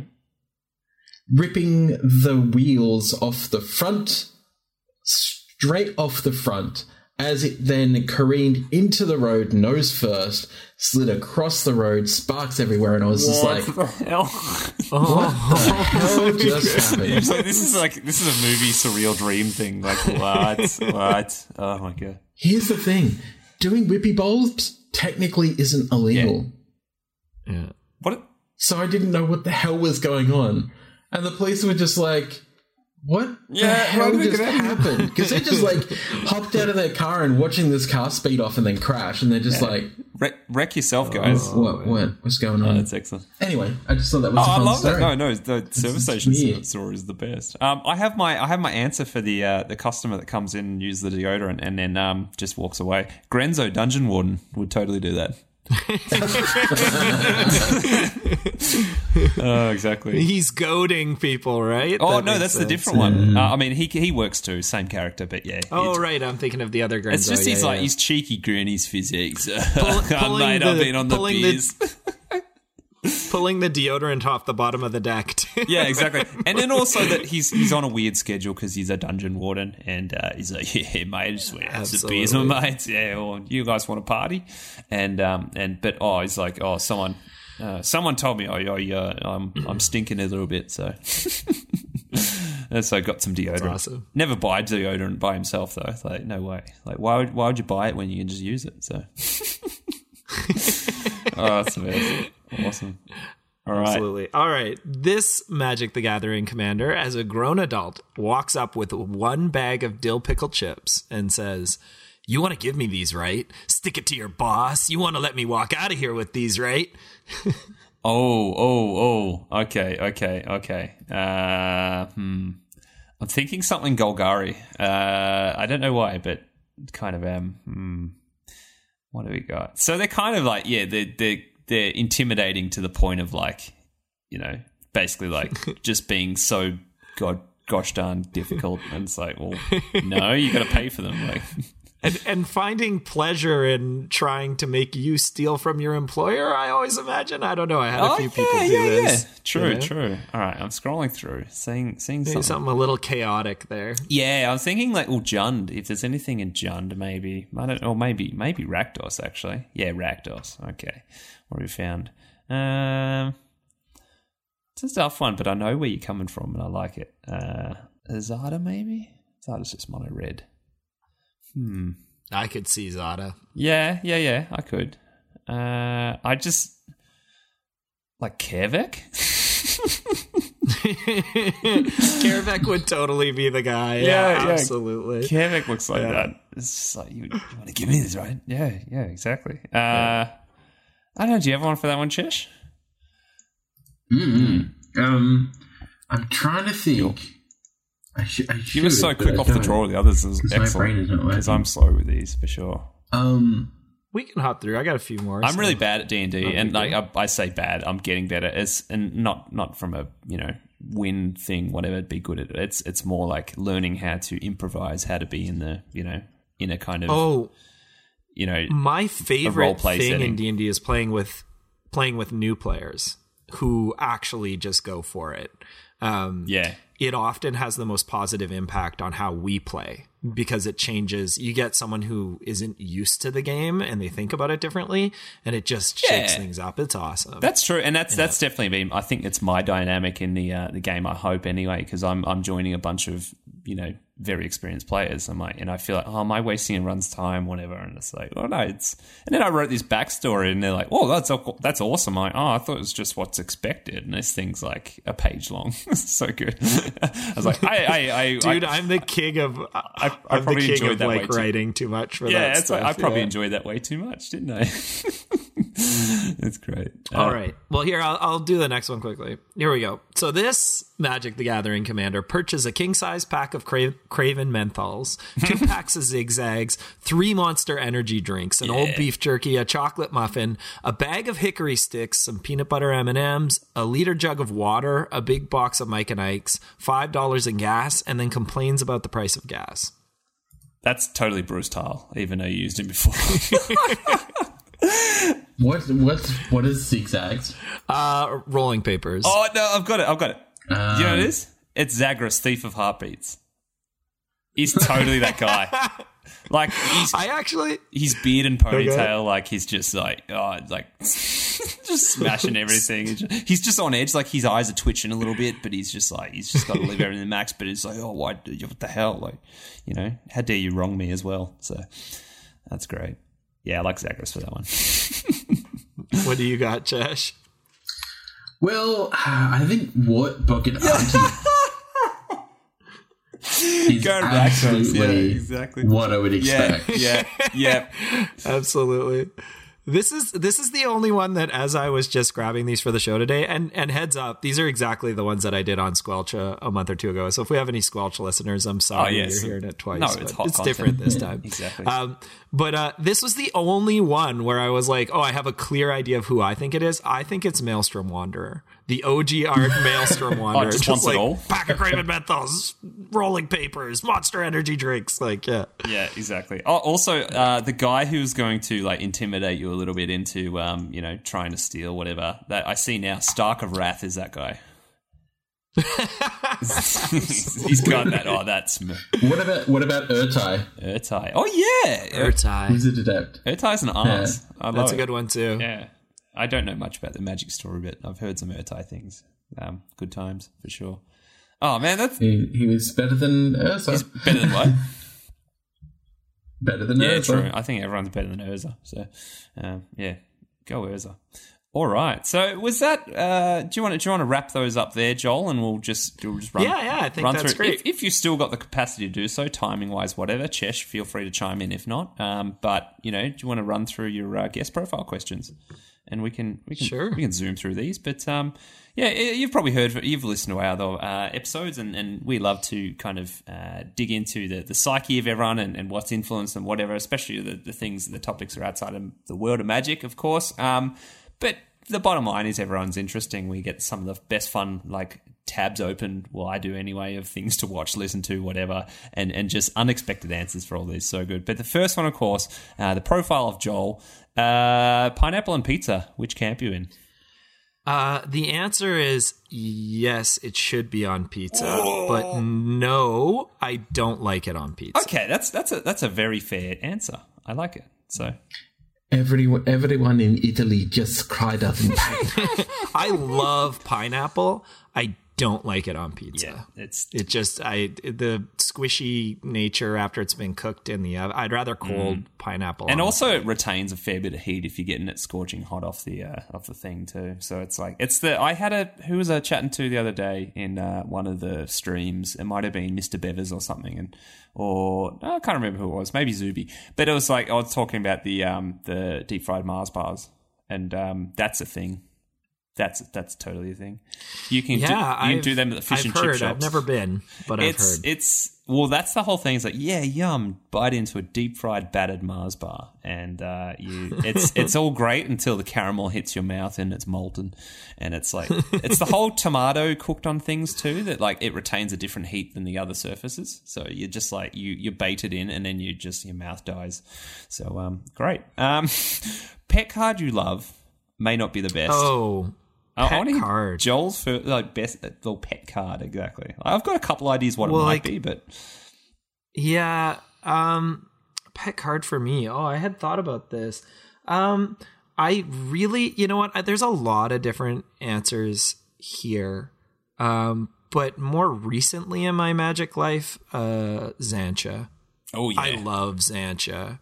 I'm surprised I don't have a Xantcha deck, but I want to put her in every deck. Yeah. I love cards like that. I love cards that are they're not awful. They're powerful, but they're powerful in weird ways. And I can't always predict how it's gonna go when I put it on the table, and that's fun. And I think it's that whole thing we talked about before. It interacts on a different axis, which is just incredibly fulfilling to go, whoa, let's see what happens here. And almost like throwing something in D&D that no one's expecting. And it's like, whoa, cool. Like that made some really funky stories for sure. Also, shout out to your last episode on Squelch that you told the story of how you lost yours. That was heartbreaking. It's all right. It happens. Yeah, right? exactly. People shuffle. Yeah, I have a card here that's not mine. It's a common, but Chesh, have you ever played a game of Paper Commander and one of your cards has accidentally been shuffled into someone else's deck and they've walked home with it and you never saw it again, or the other way around? You're speaking about a world that I don't remember. True. That is very true. I've done it once. I've kind of I've had a Hammer of Purphoros end up in my deck because the same coloured sleeves and whatever. And I was playing Atali and same coloured. Yeah, exactly. You're using other people's cards. You accidentally shuffle them into the deck, and rest is history. Yeah. No, cool answer. Next one is, unless Chesh wants to reel this one off. Yeah, that one. No, well, I mean, whatever, Trevor. I seem to ask this one all the time, don't I? Who would you most like to have dinner or a drink with, dead or alive, real or fictional? Oh, this one's really easy for me. This would be my grandparents when they were my age. Ooh. This is always, whenever someone asks me this question, I've always said, or even my parents, but more so my grandparents. I would love to sit down with any of my 4 grandparents. I'm very lucky. They lived well into my 20s and 30s, all 4 of my grandparents, and live close by. And I love them all dearly. And I would love to sit down and have a coffee or a beer with any of the 4 of them when they were my age. I would love to know who they were as younger adults. That would be fun. Yeah, and I think that's an interesting perspective. I think more people would benefit from doing it. Understand, like, I don't know, I just get a vibe sometimes people can write off. There can be a mood of like, oh, they're just old people that don't know anything, or like they don't have anything to teach me, or like I'm not interested in their life, whatever, because I can't relate to it or anything like that. And that's the thing. It's like you think about it that way, and I'm glad you said it that way, Joel. But it's things like if I ever get sitting down with my he's my pop. He's not actually my true grandfather, but he's my pop. But I've always treated him as my real grandfather because he's my only one. And you get talking to him after like a bottle of wine, and he used to be a pilot, a taxi driver, all these things. And it's just like all the stories of him like flying across in his little the country in his little Cessna, like his little plane, and them just stopping into cities and stuff like that and just getting on the beers. Like, you know, it's wild. It's absolutely wild. But it's like I think some movies address it like this way too. It's like, you know, appreciate your grandparents. They're not going to be there forever. Same with your parents too. But like, if you can ever find a way to relate or like go, hey, this is what I go through why I'm this age. I wonder what you went through. And that's a great way to put, you know, to think about exactly. And you might appreciate your family a bit more, exactly. Because they may tell you something know them, they've never been asked about. Or just know them in a different light. Yeah, totally. So I love that answer, dude. That's really good. We change so much, right? Like I'm so different than I was. I'm 39. I'm way different than I was at 29, and I was way different at 29 to 19. You know, like we change so much, and I would love to just kind of like, I don't know, like at 23 years old, I would have loved to have like seen what my grandpa was like at 23 or my grandma. Yeah, and just hung out. I think that would have been so cool. For sure. I think about that a lot. Yeah. Next one is what's your video game Hall of Fame? So 1 game, maybe 5, whatever. It's probably going to be 5. My favorite video games from PC as a kid were Warlords 1 and 2. They were turn-based strategy games where you like had random maps, and there was anywhere between 2 and 8 teams, and each player could play a different fantasy side, and you'd have castles and build units, and you had heroes and weapons, and Warlords 2 especially, Deluxe Edition, that was it on the PC. And started a love of turn-based strategy games, you know? Nice. I love turn-based games. But from there, I can't talk about video games without talking about NHL 94 on Sega Genesis. Hell yeah. A huge hockey fan growing up. And NHL 94, we played until at least 2004, 2005 before we really replaced it with any of the newer hockey games. And we still play to this day when I get together with my best friend who lived across the street, my brother. We still jam games. So, man, that game was awesome. Otherwise, Other games that stand out to me, like Dark Souls, the original Dark Souls, Yeah, I me played too. a lot. That Loved changed the way I game. viewed games forever. And probably lastly, the last one I would mention is Hearthstone. Nice. You know? Yeah, you have to, right? Yeah. Dark Souls, yeah. Yeah, exactly. Yeah. Cool. And it slipped my mind now. Oh, there was one more I was going to mention. Oh, doesn't matter. No, 4's good. 4's good. I think I like that a lot. Next one was follow up your cursor, Chesh, and reel off the next one, I think. No, don't want to. maybe I don't want him to recommend an album. Oh, no. Yeah. I love music, and I love sulk rock, and I love anything that sounds like it's not perfect. Recommend an album. Probably my favorite album of all time, back to front, is Lonesome Crowded West by Modest Mouse. Nice. I love Modest Mouse. Yeah. They're 1990s, early 2000s Modest Mouse. That's just exactly where I want to live. I want to relive all the shows, seeing them live at that time in my head. Those were like my favorite concerts to go to. And they're from just over the border from where I live. So got to see them quite a bit. And that would probably be it. That's probably it. Love it. Yeah. Recently. Good choice. Oh, go ahead.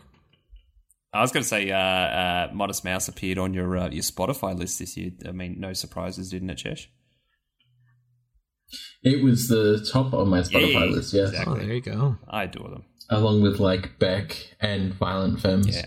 Nice. No surprise, really. Yeah, I like Says a your lot mix. about That who was I really am. cool, for sure.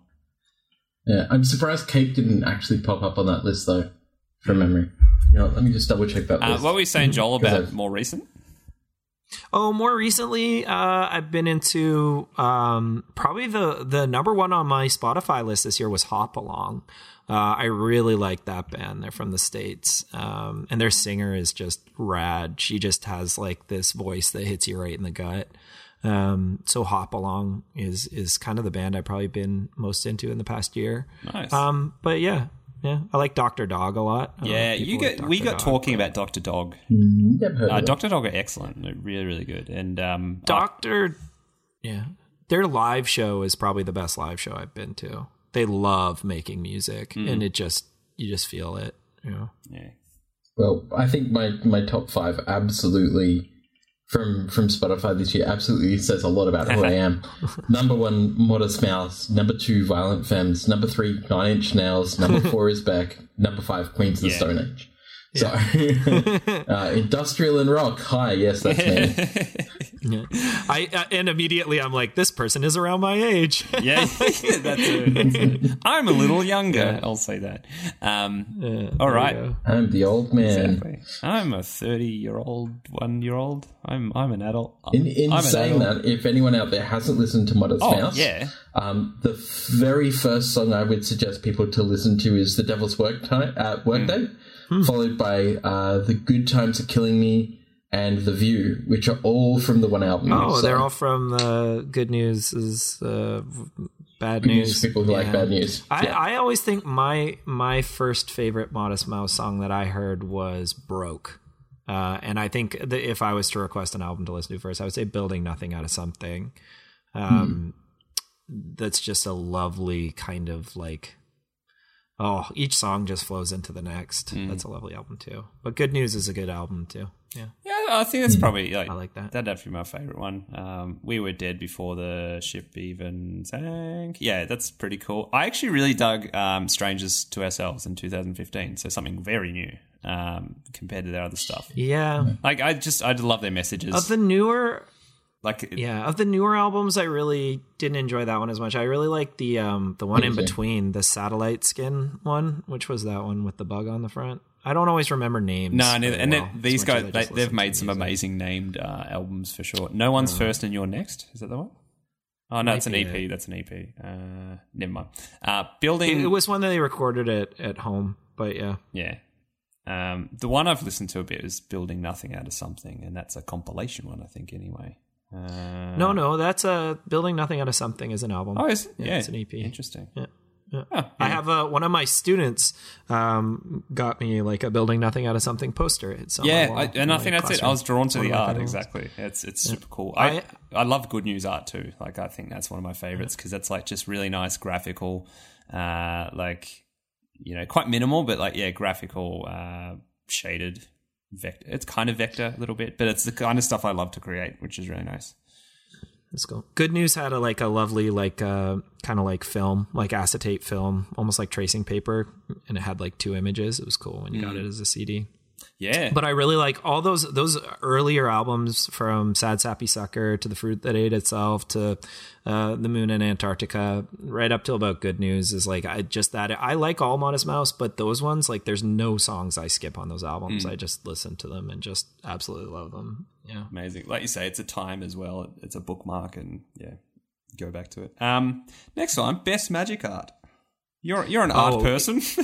I could talk about this for hours, but my absolute favorite magic art is Elvish Farmer from Fallen Empires, Richard Kane Ferguson. Yeah. It's one of the few magic cards I kept when I sold my collection. So Slimefoot is one of the first commanders I built because I was like, I need a home for this. And I remember you told the story of this. Yeah. And it's so cool, and it fits in Slimefoot, doesn't it? It just feels like that for sure. Oh man! But his art and watercolors in general, but also art that is kind of concise and in areas, and then kind of loses focus or clarity. It so much lends itself to fantasy work, because to me, like, the tropes and themes of fantasy are tied up in storytelling, right? Much more so than like science fiction or other kinds of story writing. And to me, it's like when the images look kind of like you imagine memories would look. Yeah. I love that art. So like with Lord of the Rings art, like I really love Alan Lee. But I also, I really love a lot of magic artists where we get those kinds of feels. I think Rebecca Gay does that in spades, but yeah. I was going to say, and more contemporary would probably be like Nils Harm does that really good in and out of focus, but I know exactly what you mean. And yeah, there's like I want to say, and Seb. There's a haze to it, I guess, like in a you know, not in a, it's just blurry. No, it's got a sheen on it that is hard for me to articulate, but I like what you said there for sure. Nice. Recommend us a movie. Oh goodness, this is not my area. I don't watch a ton of movies. That's fine. I really don't. Oh man, I don't know. I've been digging Star Wars again lately, but that's like everybody watches Star Wars. I don't know. Yeah. Yeah. Oh, you know what movie I really love that I watched with my kids a couple weeks ago? My favorite fantasy movie ever is Willow. And them announcing that they're doing a TV series is super exciting. Can't wait. Which one is it? I love Willow. Willow the... Kill me! What was that? Just Willow. It's the name of the movie. Oh. Kill me. Why? Hate you it. hate really? it? Can't stand it. Yeah. Nah. Just hate fair it. enough to each their own. I have an immeasurable amount of hate for that movie. I do not know You don't know why. But it just... I remember the first time I saw it, the second time I saw it, the 15th time that I saw it, I just hated it with a passion. It was just like not for me, and I don't know why. It's something I have not been able to quantify correctly. And I'm a massive movie buff, but this, like, even being an ex-movie critic, and this is just totally so far not up my alley. It's not funny, know what? to the point where it makes me absolutely angry. Anytime somebody tries to watch it around me, I'm like, I love it because I get it because it's the irrational hatred of something that you can't even explain why. But that's of being a younger person. I don't want to say kid because I can't do the math. And if anyone wants to say it's because of like little people or whatever the term is these days, it is not. It is absolutely not, because he's been in other stuff and has been phenomenal. Oh, Warwick Davis is amazing. He's That's so R2D2, good. right? He's so good. My favorite character in that movie, though, is the High Aldwin. And maybe I shouldn't talk about it because I'm just going to hurt you more. It's lovely. Yeah. He's a Billy Barty plays him, and he's just a lovely, lovely, goofy, wise character, and I love him.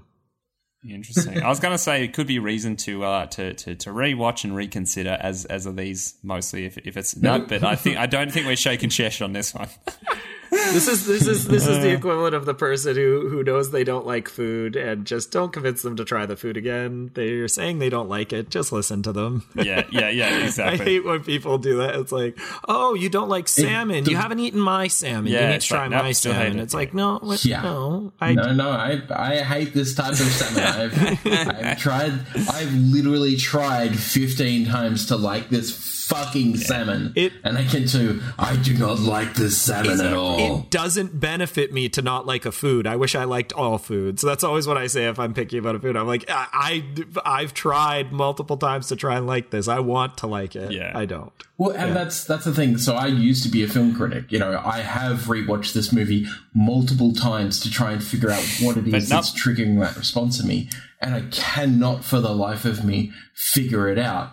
You know, it's a George the Lucas latest Ghostbusters. I can tell you, like, the writing is terrible, and that's what makes that movie bad. The script is from George Lucas. That really lends itself to being a bad movie. So the things that I really remember liking about this movie, beyond like the High Aldwyn, I like things that are fantasy, but I also like things that are a little bit different. And I was really surprised, especially looking back, it's like George Lucas and Ron Howard. So like you would expect something not especially different. But things I really like about this movie, the two most powerful characters are old women, and the epic battle at the end is between two old women. I absolutely love that. It's weird for fantasy. It's amazing. And then like, I'll never get over the first major action sequence in the movie is like 45 minutes in. It's been set up beautifully. It's not too soon. It's not like just an action-filled movie. I'm so bored of just fantasy movies just being fighting. And it's Madmartigan in a dress. And that's my favorite, like the big superhero who is like the warrior in the movie is fighting in a dress. I love that kind of stuff. I think the flavor is hilarious. And then the other funny thing, of course, is the brownies, who are supposed to be like these exotic weird creatures. The accent they chose for them is French Canadian, and that makes me laugh to no avail. Like, it's hilarious. Perfect. Yeah, I love it. Well, I appreciate all those qualities, and I need to check this out because Chesh had a funny reaction when I said I love Dark Crystal, and it's like, but that's the whole thing. It's I love Dark Crystal. To each their own. Yeah, the series is one of the best things I've seen in years, and it's but it speaks different things to me than other people, and that's the whole point. So nice one. I like how weird that was as a kid too. I loved how weird it was. Oh, it's depressing. It's great. It's awful. Speaking of things Chesh likes, what's your next one there, Chesh? Oh no. Great. What is your favorite Pokemon? Snorlax. Hands down, it's Snorlax. What did you think it was going to be like? What type of bondage do you enjoy the most? The answer is the same, Snorlax. Yeah. No, so I love Snorlax. Mostly, what I dig about Snorlax is like, one of the weirdest things about the Pokemon show and all the games and everything is they're always like forcing the Pokemon to do things. Like they get them, and the Pokemon have no agency. Snorlax does what he does, and everyone's like, that's just Snorlax. Get out, Snorlax. You just fell asleep. He's the comedy foil, right? Yeah. Isn't that like, it's always presented as like the gosh dang it, like he's done the thing again. He's blocking your way. You gotta get the flute to wake him up. He's eating too much. He's falling asleep. You ain't moving that. But we love him because he could be potentially powerful, but he's falling asleep again. Oh well. Yeah. Nah, no one cares. No one cares about the powerful side. They never ever mention it ever in any of the games about like how big and powerful Snorlax is. The only thing that they ever mention, they don't even say he's fat or anything like that. The only thing they ever mention is the fact that Snorlaxes hibernate for a very long time, and once they've eaten enough, they just fall asleep wherever they want in a form of slight narcolepsy, basically. And that there's no real known way to actually wake up a Snorlax, and if you manage to, you should watch out because they can be terribly dangerous. Yeah. And it's the whole thing in the game, I'm pretty sure it blocks a path or whatever. It's like, well, not getting past that. Yeah, exactly. Not getting. My kids also like love Pokemon, and so growing up, we would play Pokemon a lot until about a year or so ago, and I would always just be Snorlax, and then they'd like climb all over me and then pretend to wake up and stuff. It was fun. The best. Yeah, cool. And as you alluded to before, let's wrapping up all these questions and appreciating all the awesomeness you've kind of given us to talk about today. It's been amazing. But in just a few words, what does Magic mean to you, Joel? Oh man, I think Magic, and a lot of people say this, but for me, there's two real things. Like one is like the physical game of Magic, and I think this ties into the second part. So like holding cards, tapping cards. I love art, and I love zines. I love prints. I love things you can give away and hold and make someone feel special for like holding a gift. Because it's tactile. Yeah, and I like comics. When I was in art school, I made some like plywood comics. They were big on hinges and you had to like turn pages and stuff. Like there's something about holding a comic. I've tried to read comics digitally, and it's not even that I'm against digital things or an old dinosaur. I miss that feeling of turning the page and seeing what's next. And so tapping a Magic card with your hand, my son's 9. He would way rather tap a Magic card with his hand than play online. Yeah. And I think there's this really weird thing right now where we're hearing about how Magic's headed online. It's headed online. We all love holding the cards. Yeah. We all love collecting the cards, tapping the cards. There's a real feeling there.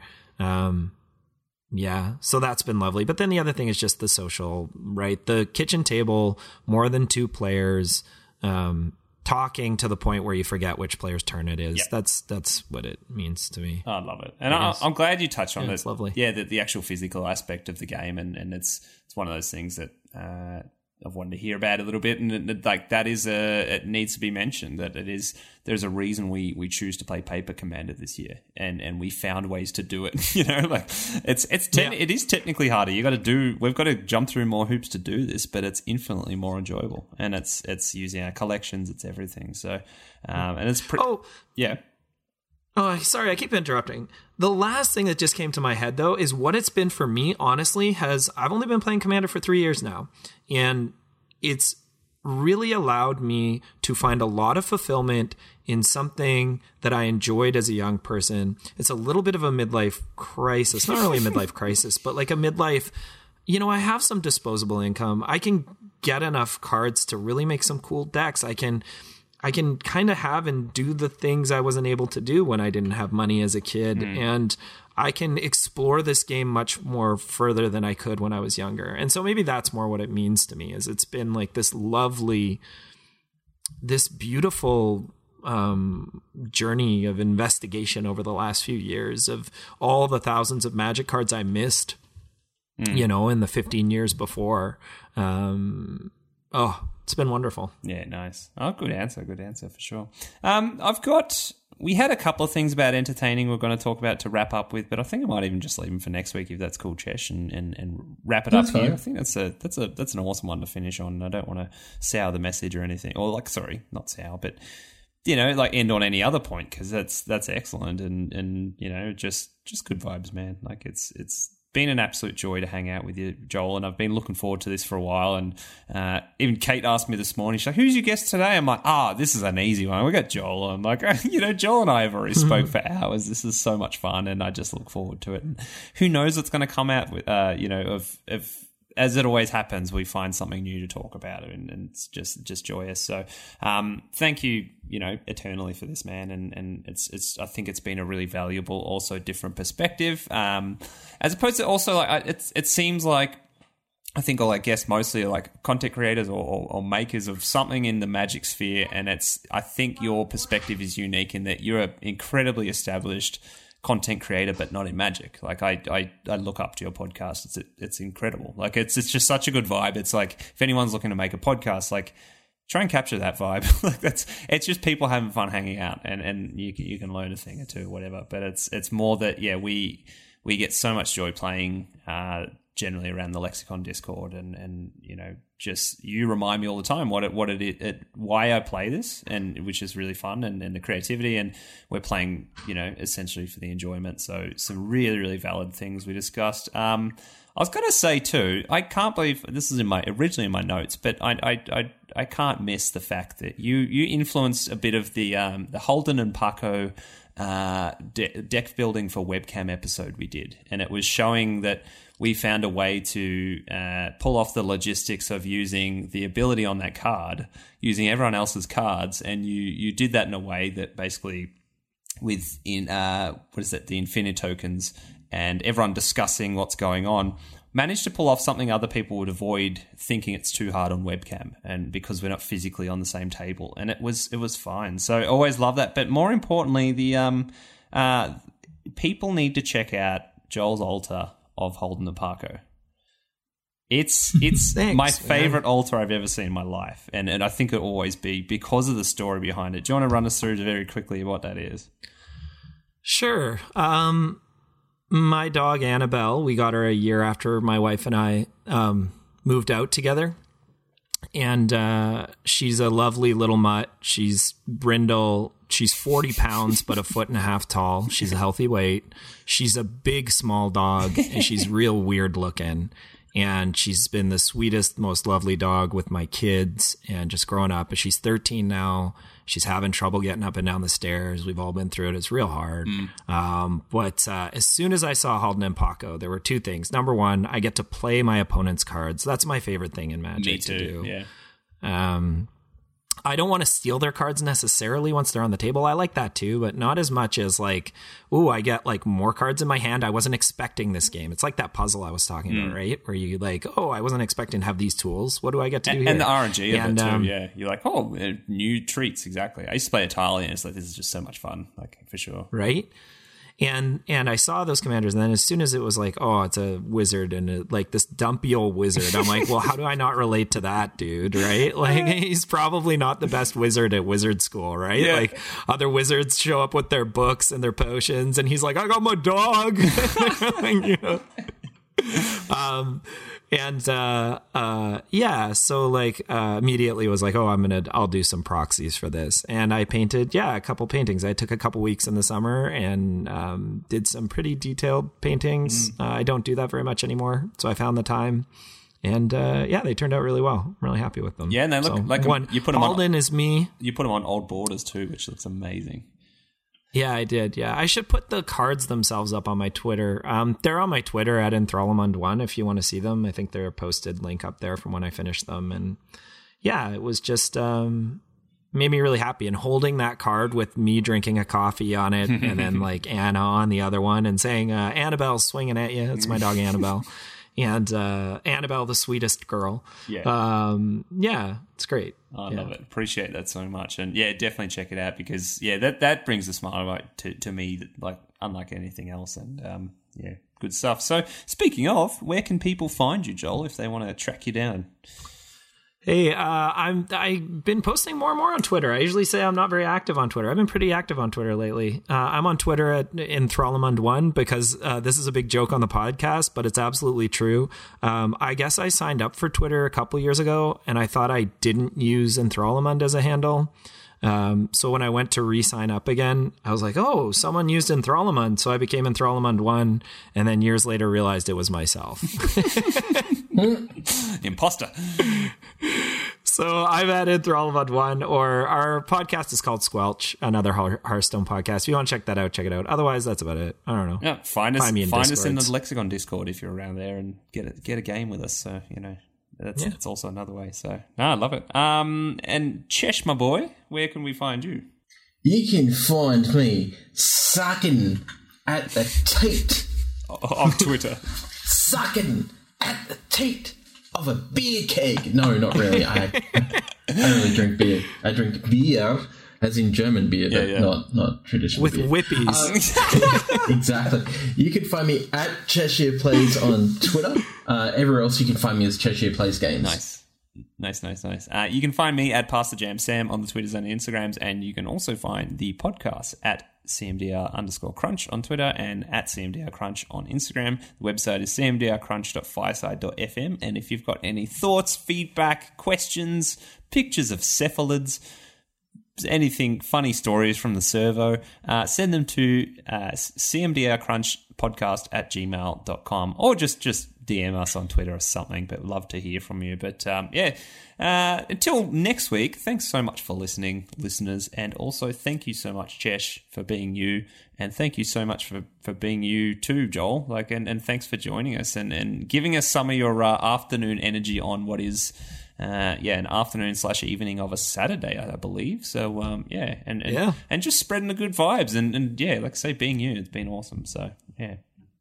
Nice one. Well, thank you very much for having me. I love the podcast, and it was exciting to be on. And that means the world. Like you say, one person, actually, we've had a couple of people, which is just, means a lot. But yeah, that's huge, man. And, I'll say my advice for the week to sign off with, it's on that note, actually, is tell people you appreciate them. Because sometimes they never hear it, and sometimes you never. I appreciate both of you. Okay, great. Exactly, but you never know what day. Sometimes that day they're going to need to hear that, and you might just absolutely hit it on the head, and you may have saved their day. So yeah, exactly. Any cool advice, you guys? Do not eat the yellow snow. Do not go where the Huskies go.